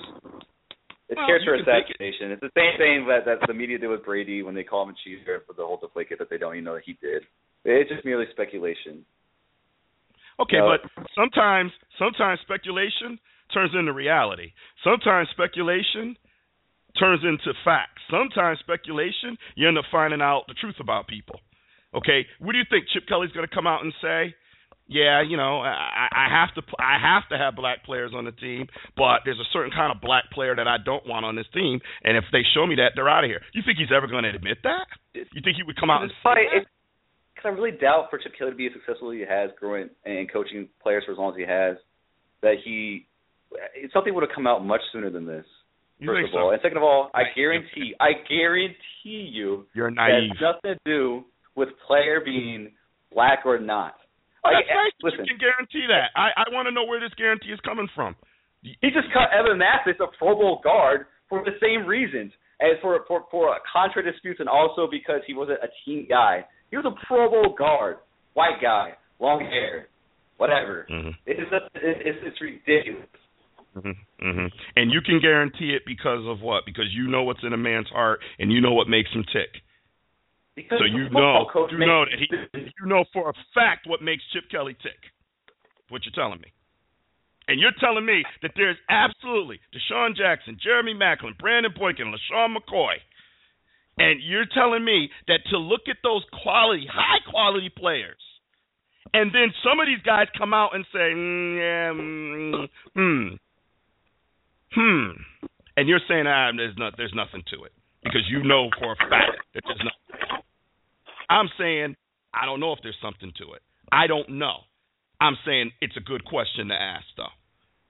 Maybe he has to play with black players because 70% of the league is black. Maybe there's a certain kind of black player that he don't like. Maybe there's a certain kind of player he doesn't like. Maybe there's a certain kind of black player that he doesn't like. And for you to say that's completely, I think you're missing. You're accusing him. Huh? Here's the thing, though. You guys are the ones who are accusing him, by saying, we don't know that he isn't. It's like, okay, but here's the thing. This man's finding himself on defense. You remember, this is the same league that not all that long ago there were no black head coaches and no black starting quarterbacks because they didn't think that the black quarterback, remember Rush Limbaugh and all that? They didn't think that the black quarterback was smart enough. The black quarterback, was more of a runner and can't orchestrate the offense. So we didn't have. Mike Vick was his starter his first season. What's that? What? Mike Vick was his starter for him in year one. He tried to trade for Marcus Mariota just now. He's not a white guy. Not hearing my point. And yes, he did try to get Mariota. But here's my point. This is a league that has clear-cut racism in its history. Black quarterbacks, black head coaches. The Rooney Rule. You're a boy. Why do you think the Rooney Rule is in existence? That's your point. Let's keep it history. It's not. But KStarr, okay. Let's understand one thing. Please do not act as if racism did not, and still does not exist because it does. Let's not be oblivious to that. It really does. I'm not saying it doesn't exist. I understand that we're starting to see some improvement in coaching in players in certain positions, but it's still there. And Quasi Kelp, the black players still doubt it sometimes to play certain positions because people don't think he's smart enough. So it's there, bro. Don't talk like this and don't say it's just history. It's not just history. It's reality. And KStarr, let me just say this. I respect the fact that you don't see racism because it's not in your blood. I know you. I've met you. We've hung out together at Madden tournaments. You know, I consider you a friend. You're a good guy. You're a good person. And I know for a fact that you don't see skin color. I know that about you. Okay? So I appreciate that about you. You know, but we've had guys in the Madden League, right? You remember Go Balls Train? Yes. Oh my goodness. Yes. Okay. Who claimed my best friend is black. This guy was the most racist person I'd ever seen in the world of Madden, the most racist, and argued with me tooth and nail that he wasn't racist as he was saying racist things. It's there is what I'm saying. And all I'm saying to you is there's no way that you could sit there and tell me that you guarantee that Chip Kelly, there's no racial motivations to his decisions. Maybe there isn't. I'm saying the question is a reasonable question. It may not be. He may not have a racist bone in his body either. But, you know, where I come from, if it walks like a duck, Oregon, quacks like a duck, looks like a duck, it might very well be. Might very well be an Oregon duck. That's all I'm saying. And to swing it back to football more, I love that the Eagles are going through what they're going through and that all this negative press is on them. I love it. I truly, absolutely love it because I'm not worried about the Eagles right now. Now, I could change my mind later. I'm more worried about the Giants, a healthy New York Giants team right now. That's what I'm talking about. That's the team I would look out for. I don't even see the Redskins. The Redskins are not on my radar right now. They're just not. Okay, now that could change too. See what happens through training camp. But RG3 is your starting quarterback. I'm not worried about you. I'm not. I had a talk with a friend of mine over the weekend, and he was saying, he wants Cousins. He said, I don't want RG3. I want Cousins. I don't want Colt McCoy. I want Cousins. I'm like, yeah. But RG3 is where they got all their money. So he's going to be the starter, and let's see what happens. Giants? Yeah, I'm worried about the Giants. You know, it's the Eli Manning's. It's about that cycle, right? I think they won 07. Then they won 11. So now it's 2015, right? It's time for him to come back around and try to get that third one because he wants to. Let my brother get all the stats. Let my brother get all the records. I'm just gonna go win Super Bowls. And Percy. And it's not gonna be pretty. Right. So I'm worried about the Giants. I ain't worried about the Eagles yet, and I ain't worried about the Redskins. I'm worried about the Giants. Anyway, we turn it over to JB. He hasn't said much, but I know he has a topic that be a very interesting one that he would like to discuss. So, JB, the floor is yours. Yeah, I appreciate it. And mine's going to be pretty quick, but I wanted to bring this up because we talk about football and we're really scratching the surface with football season. And this topic is really about more of the off season, as stated earlier. And it's more about life than it is football because as much as we love football, nothing's bigger than life itself. So I say all that to say my topic is going to be about Eric Berry, the DB for the Kansas City Chiefs. Great defensive back. I mean, you can't say enough about him. And from what I've heard and read, he seems like a down-to-earth, genuine human being. But he was diagnosed with Hodgkin's lymphoma last year in the middle of the season. And normally when you hear that, you cringe because everybody knows that that's something that can take you out. But from everything that I read and I get updates and whatnot, I try to keep up with everything that's going on with all 32 teams. This guy has not only beat it, but he's endured chemotherapy and still managed to maintain his weight. Matter of fact, I think he even gained a pound while being on this medication. So my brother and I know firsthand what chemotherapy can do to somebody. We've seen it on more than one occasion. So to see this person battle back from having that disease, it seems like he's beat it. He's back in practice now, and I think just this past weekend or this week itself, he's starting contact drills. That's phenomenal, and I tip my cap to him for perseverance.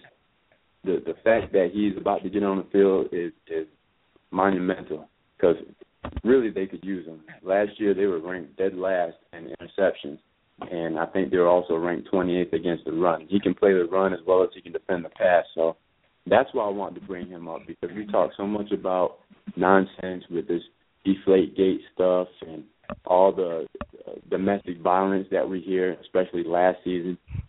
I'd like to hear a feel-good story for once. I'd like to hear somebody come out on top for once. And it seems like this guy is actually coming out on top. So I tip my cap, I congratulate him, and I hope that he continues to stay healthy. And much love and much luck to him. Okay. Sometimes you just get really not much to add. I will only add that I completely agree. Cancer is just one of those things that everyone has a story.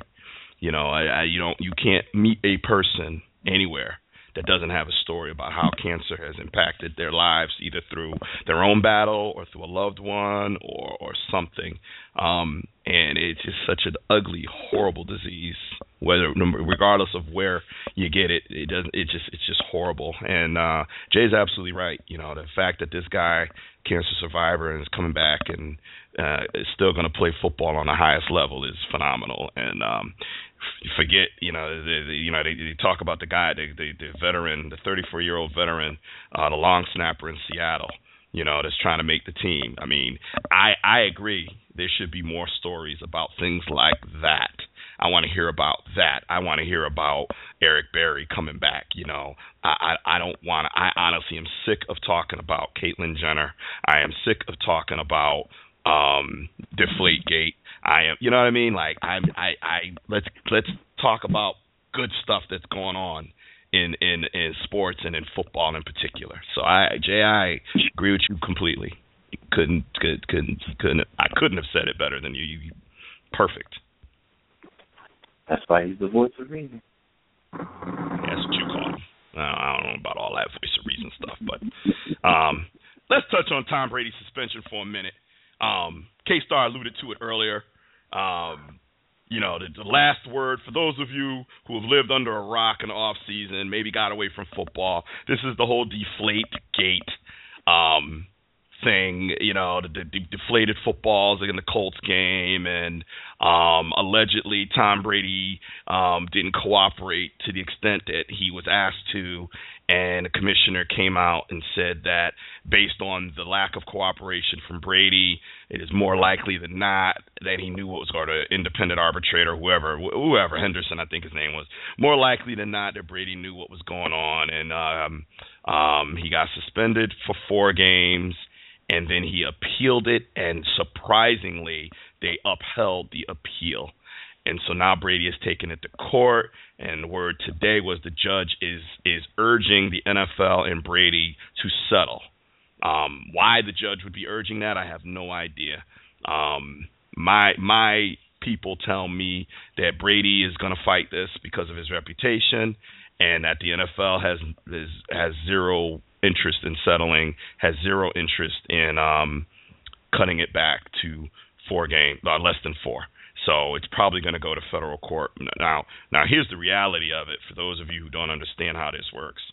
If this actually goes to court, then they will do an injunction that will kill the 4-game suspension. So Brady will play. If this goes to court, because now the court's saying, okay, it's our case now, so that 4-game that you did is no longer valid, because now we're going to decide if he should get 4 games or not.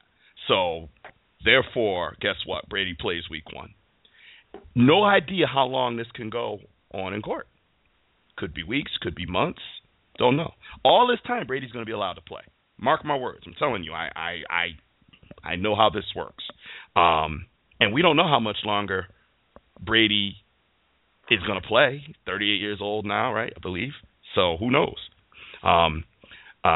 So we'll see how this plays out. My thoughts on it are very simple. We're hearing a lot of stories. Brady's doing a lot now to try to defend himself that he wasn't doing before. I I think he deserves to be suspended. I think there is some justification to the fact that there was a lack of cooperation. There's too many negatives against him, and I'm sorry. You were getting a new cell phone, and you destroyed your old one to get a new cell phone, and it was right around the time that they were investigating text messages. That's just a coincidence. You know, sometimes when it looks wrong, it's because it really is, you know? And yes, he's saying, well, I asked, and he said, listen, dude, if I know I'm being investigated, and one of the things they're investigating is my phone calls, and I firmly believe I did nothing wrong, I'm not going to go destroy my phone. I don't care if they said it was okay. I'm not going to do it. Period. I'm going to sit back on this phone then. And that right there alone to me means there's something more here. He's doing the Monday morning quarterback. Yeah, he's a quarterback. He's doing the Monday morning scampering to come up with a story that makes sense. It doesn't completely make sense to me. It really doesn't. I think there's something there. I don't know if he knew about the ball. I don't know. We don't know. But we know that the commissioner who, don't get me wrong, I'm not saying Goodell has the greatest track record here. I'm not saying that at all. But even based on what Tom Brady said, we know that there was a not quite cooperation of someone who is completely innocent. So maybe he knew. Now, honestly, I think the whole thing is overblown. I think the whole issue is overblown. But if you want to talk about right and wrong, and if the rules say that footballs need to be 12.5 pounds per square inch, and you find out those balls weren't quite there and Brady had something to do with it, well, he broke a rule. And that's what everyone's trying to determine. And apparently in the investigation, Brady could have did a little more to be completely transparent. And he didn't. He wasn't. Even though he's trying to defend it, explain it, justify it, it still appears that he wasn't. So based on that, yeah, get a man 4 games. You're not bigger than the NFL, bruh. You're not. And that's my problem with this. To me, if I'm being investigated and I know I did nothing wrong, fine. What do you need? What do you want? Phone? Here you go. Let me know when I can get it back. What else you need? Check my locker? Okay, it's right over here. You know, what? I didn't do anything wrong. And I don't get the sense based on what everybody's reporting that was the case. Now, am I also motivated by the fact that 4 games means his 4th game is week 5 because there's a bye week and it's against the Dallas Cowboys? I wouldn't mind seeing him not play that game. I ain't going to lie. But I still would feel that way regardless. Just before someone like KStarr pulls that out and tries to demean my argument by saying, you just don't want to play against the Cowboys. You know, hey, if he comes to play, he comes to play. If he doesn't, he doesn't. Anybody's thoughts on Brady and the suspension? Well, I agree with you, T. I agree with the one point that you made, which has been my point all along. I think this whole thing is just overblown. I mean, it's really come out to be a witch hunt. And I think the NFL felt like they were under the assumption that they can do whatever, whenever. And you're right. Brady's not bigger than the NFL. I definitely agree with that. But more to the point that this is just ridiculous. I mean, this has gone on for what now? We're on month number 8, because I believe this was back in January, and we're still talking about it. And when we did bring this up back in January, I don't think any of us thought it was going to carry on through the off-season, right, preseason, which will now go into the regular season. I think it's just bogus. It's crap. It should have been taken care of months ago. And the bottom line, T, I do agree with you. I think he should be suspended because for that very reason. If you didn't do anything wrong, there shouldn't be anything to destroy. If you didn't do anything wrong, you should be saying the same thing from day 1 that you said on day 100. Shouldn't be any change in the story. Shouldn't be any adjustments in the story. But we're seeing that. We're seeing changes. We're seeing adjustments. We're seeing him do stuff now that he didn't do before, like you said. So I agree with you. Not just because you agree with me on my point, but I'm agreeing with you because I believe that's the truth. He should have been more forthcoming from the jump, and that way he wouldn't have to worry about public perception being the way it is right now. Not to mention, New England as a whole has a bit of a cloud over them just from Spygate, and now they got this Deflategate. So the whole Patriot organization isn't exactly squeaky clean either. So that plays a part in this also. So, yeah, I agree. 4-game suspension should be upheld. I wouldn't necessarily call it a witch hunt. I just think you get what you get when you don't, when you look guilty. But what it means is the guy just looks guilty. Someone got a truck coming through? No, I don't know. Keep talking. I'm ignoring it. Okay, but anyway, yeah, I just think that when you look guilty, this is what happens. I mean, everything you said to you, from destroying the phone to, I mean, just not acting like you had no idea about the deflation of the balls, like you have no communication with these guys that are preparing the balls that's just odd. Well, like, why even take that road? Admit to something, because they were talking about you like you knew things. So there's something that you did, and then we can move on. But it's not going away until the brother admits to something. And that's why he has the suspension, because he hadn't admitted to anything. He's guilty of something. Mm-hmm. KStarr, any thoughts? Did we lose KStarr? I think he got hit by that bus. I think we did, yep. Okay, we'll see. We do not have KStarr. We'll see if he rejoins us. I think I have a feeling KStarr is going to have a dissenting opinion. So let's see let's see what happens when KStarr comes back on. I'll remind everybody, 347-838-9525, 347-838-9525. You could also catch us on Facebook. Just put facebook.com/the Maddenn Voice, so you can go in that little search box and search for the Maddenn Voice. And if you come by, like the page and say hello, will you? I mean, guys don't come say hi, write, I don't know what's going on. We're on Twitter @the Maddenn Voice. And, there's going to be some things coming up this year. Every year we try to take it to another level. And I've got some things pending and brewing for the show. Social media-wise, we're gonna chime and plug in a little bit stronger on the social media front. But just stay tuned. I'm not going to let the cat out of the bag just yet, but it's coming. All right. Since KStarr did not rejoin us just yet, he must be having technical difficulties. Train, you asked a very interesting topic that I think we could take a few minutes on. But you asked, could the NFL do more to protect players from themselves in the off season? What do you? I'm going to go ahead and let you start the discussion. But what are your thoughts on that? Not knowing everything that not only knowing some of the things that I've heard the NFL has in place for them. I sometimes find it difficult for them to do more. Like, how much more can you do with, let's say, for example, the players getting DUIs, when I've heard that the NFL has a service specifically for NFL players to take them from point A to point B. And mainly it's not only for the safety of them not driving while drunk, but simply because they're high profile. So to keep them out of danger of someone who may see them, want to mug them or whatever, because they're high profile people. You know what I'm saying? And they're out late at night. They want to party. I understand it's all season. Do what you do. But I just find it difficult for the NFL to do anything else other than for the players to kind of think for themselves and realize while you're in your career, you got to be smart. You got to be smarter.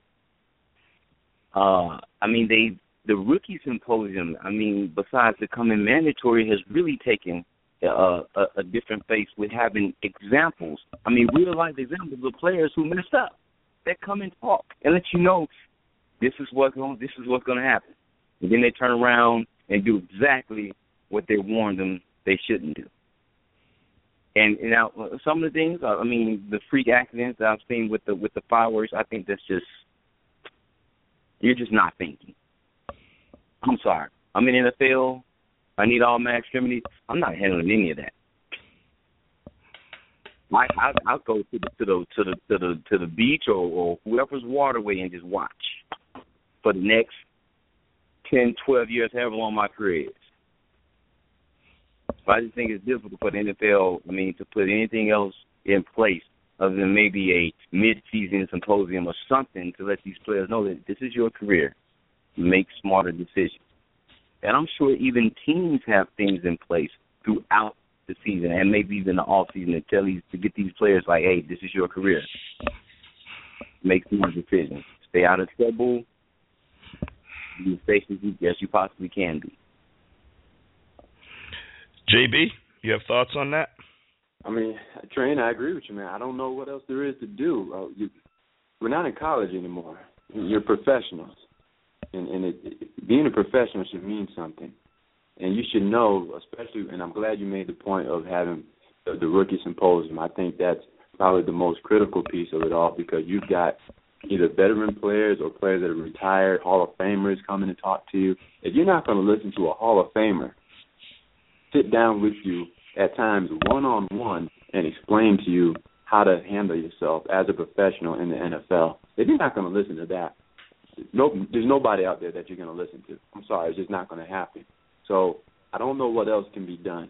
I don't know if they need to have this on a weekly basis instead of just in the beginning of the season. I don't know if they need to create another department under the NFL to oversee this. I don't know what it is, but when people blowing off the fingers, DUIs, and like we always talked about before, the domestic violence issues and whatnot, when you have all these different scenarios take place, and obviously the media with social media now, that you can get instantaneous information. It's not like it was back in the 80s and 90s where I got to wait till the news come on, or I got to wait till it hits the newspaper. No, it hits your phone as soon as it happens. So now is a time more than ever to be vigilant about either the company you keep, the activities that you do, all of the above and then some. So outside of hand-holding, there's really nothing else that can be done that I can think of. And maybe I'm in the minority, but like I said in the open, if you're a professional, you should know how to act like one. All right, so here's the deal. We've had a situation, I'd say probably since Trayvon Martin in this country, where people in authority, mainly police officers, there has been a rash of killings, right, of minorities, mainly black men, and there's a lot of discussion, Black Lives Matter and all of that, right? And the reason is because of social media, because you can go back and listen to Richard Pryor 1970s albums talking about cops mistreating African Americans. Okay, so that's always been there. And my point is, and I'm using a very extreme but very relevant example. My point is that there is nothing else you can do because people are going to be people.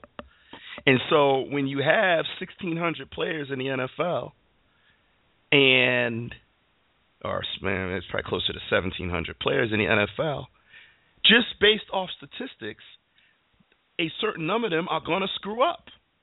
They're going to get the DUIs. They're going to blow their finger off playing with fireworks. They're going to get arrested for domestic violence. They're going to whoop their kid with a switch and leave scar. It's because it's a subsection of society. There's never going to be a situation where everybody in the NFL is well behaved. It's not going to happen because they're people. I saw a story the other day about a lady who was I think it was yesterday, White House advisor to Obama, making $130,000 a year, and was arrested for shooting at her boyfriend, who was some sort of law enforcement, but she got a hold of his gun and asked him about some other woman he was seeing. This lady works for Obama, making $130,000 a year, and had to post $75,000 to get out of jail, and now is on unpaid administrative leave. And you could pretty well best assure that she's seen her last days in the White House. Why? You've got the world at your oyster. You've got it. Your future is set, and you do something stupid like that. You know why? Because people are people, and people are going to do stupid things. The difference today is we have social media. And so, as Jay mentioned, so we find out instantly. I knew about Geno Smith because I was on the Maddenn Voice Facebook page doing some show promotion, and it popped up right there. Breaking news, right there. And so now it gives the appearance of a larger issue because we're hearing it quicker and we're hearing it more often. So you're going to see it on Facebook. You're going to see it on Twitter. You're going to see it on ESPN. You're going to see it on NFL Network repeatedly. Then you're going to see it on First Take tomorrow because then they're going to talk about it. And it might hit the regular news as well. JPP, the Giants guy who lost his finger, that was on the Today Show. So it makes the problem appear to be larger where it's the same problem that we've always had. It's just getting more press, more coverage because of social media. And honestly, I don't think the NFL can do anything more than what they're doing. NFL and the teams, because each team also has things that they put in place, curfews and things of that nature that they put in place to help the players, act accordingly, if you will. So I don't think there's anything else they can do. I really don't. I honestly, truly don't. I think this is the way it's going to be. There's always going to be that guy that gets that money and goes out and gets drunk and gets arrested for a DUI. There's going to be the guy that he thinks his girl is cheating on him, and he goes home and puts his hands on her, does something he shouldn't do, because that's part of society, and because football players are people. And what we really need to stop doing is putting them on a pedestal and making them more than just someone who's good at a game. That's really what we need to stop doing. Charles Barkley hit it right on the head. I ain't no damn role model. I play basketball. Your role model should be your mom and dad, not me. I play basketball. Bill Parcells said it too. He said, hey, I'm no smarter than anybody else. I happen to know a lot about football. Take me out of football, I'm an idiot. So does that make me smarter than you because I know football? No. That's what we need to stop doing, is putting these guys up, the LeBron James and, all of that, and, the face of this and the face of that, and I want to be like him, and I'm going to do what he does. And, hey, listen, it's great to grow up, and everybody wanted to be Michael Jordan, right? We all did our Michael Jordan dunks in our driveways, and we all wanted to be Michael Jordan, and that was great because he was a phenomenal basketball player, and we wanted to sail through the air like him. But you know what? Jay will remember. We had a father that said, yeah, that's okay, but you're going to college and you're getting a degree. Yep. We had a mom that said, you're going to college and you're going to do well in college and get a degree. We had a mom that led the way and went and got her master's degree and said, oh, no, I'm not just singing it, I'm bringing it, I'm doing it too. So in our household, we want to be like our mom and dad. And we need more of that in this society, and not all of this thinking I'm going to go and be a multimillionaire basketball player because, and so now all the focus is on basketball players, and then when a basketball player does what a human being does and makes a mistake, oh, my God, now let's talk about it for 3 days. Really? Seriously? Too much. Too much. All right, I'm done. Y'all got me all fired up. Y'all got me all worked up here now. Well said, T. Well said.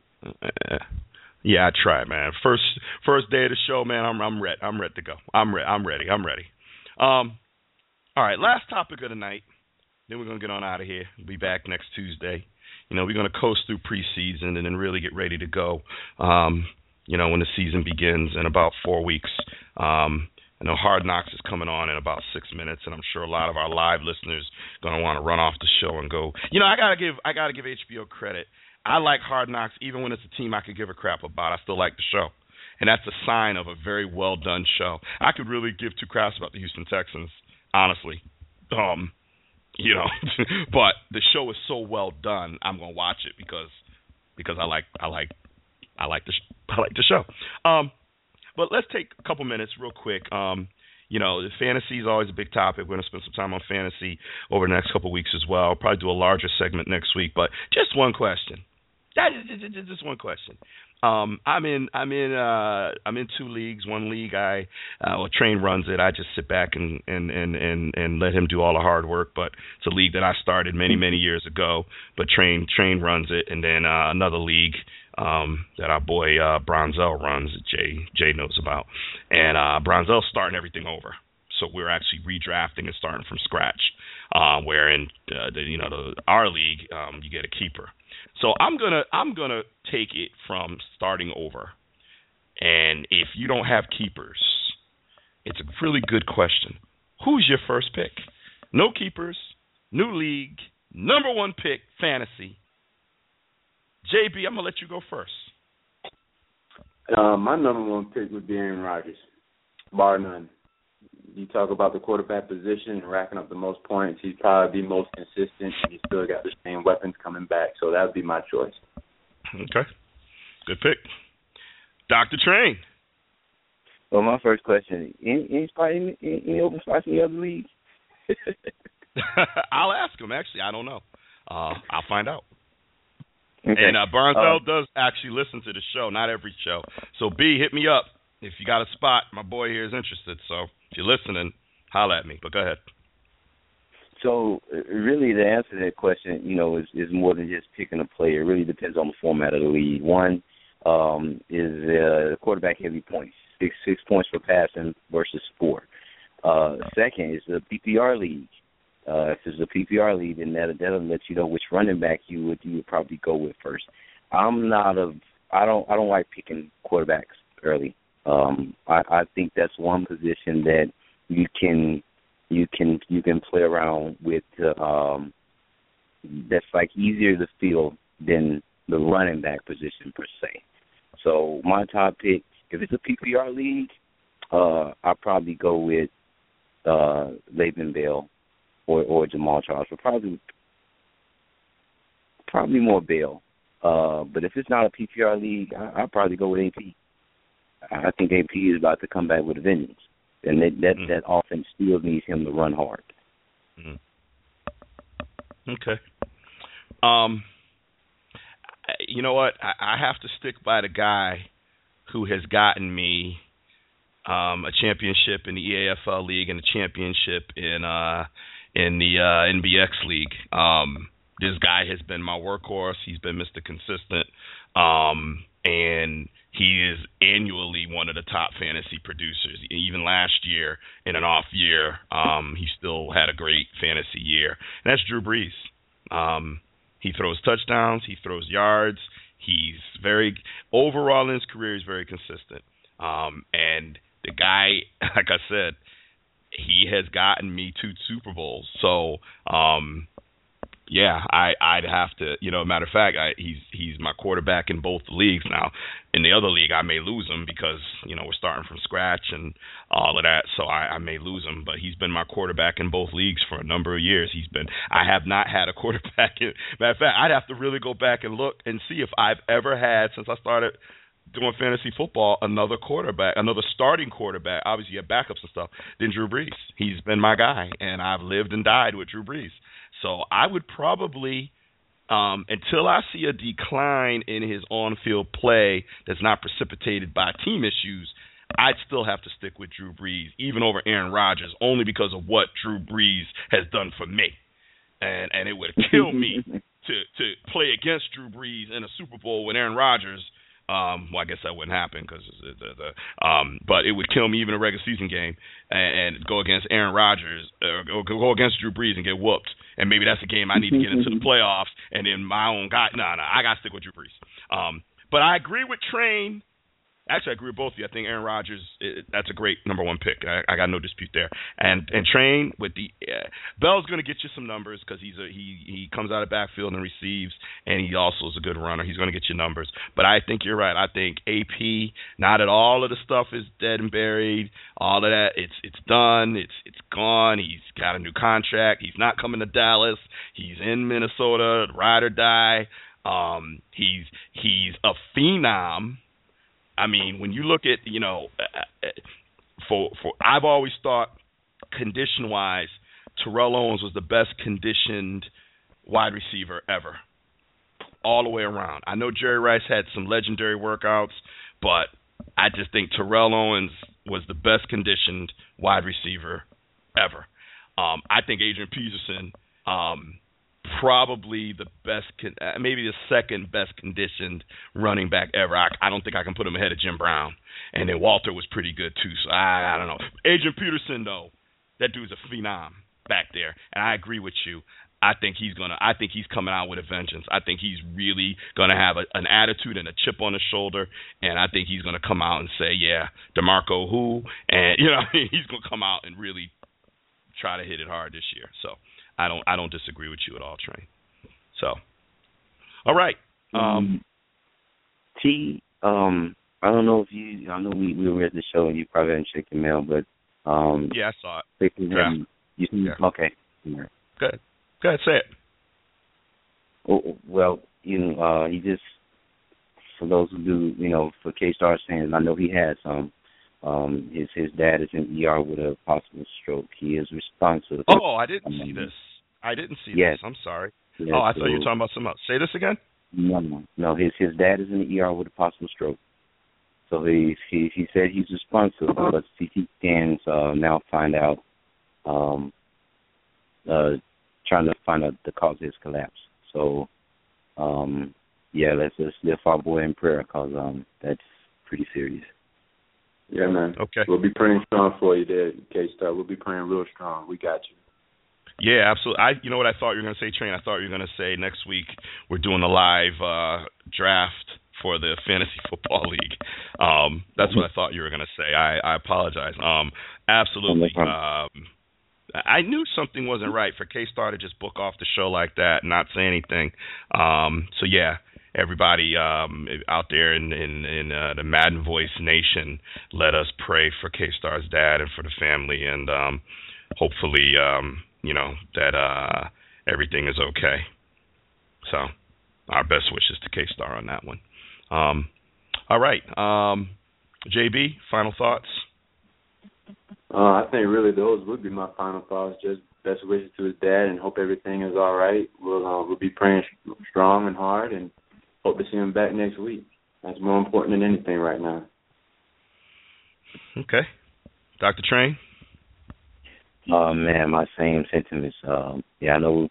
We do have the fantasy football, and I'm excited about that, and definitely so is KStarr, and I want him to be able to keep that excitement. So absolutely, bro, your family would definitely be in my prayers, man, and hope your dad recovers.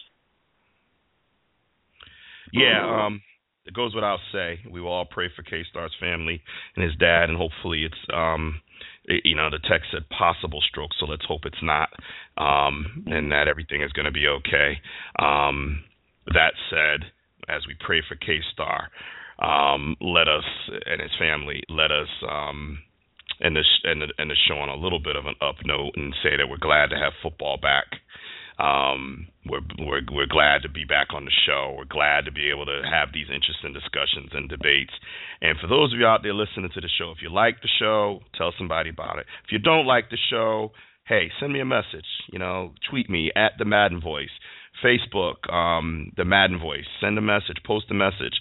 We're open to constructive criticism on how we can make the show better, and that's really what we want to do. But we want to be that one place that you can go get unfiltered, uninfluenced opinions about the game, and really to have a fan's perspective, a fan's viewpoint on the game. So that's kind of what we want to be, and let's hope that we can continue to be that. So, for Dr. Train, for JB, and most importantly, KStarr and his family, keeping them in our prayers. Hope everybody has a great night, and we will be back here next Tuesday night at 8 o'clock. And remember, as always on the Maddenn Voice, all feuds are settled on the field. Good night, everybody.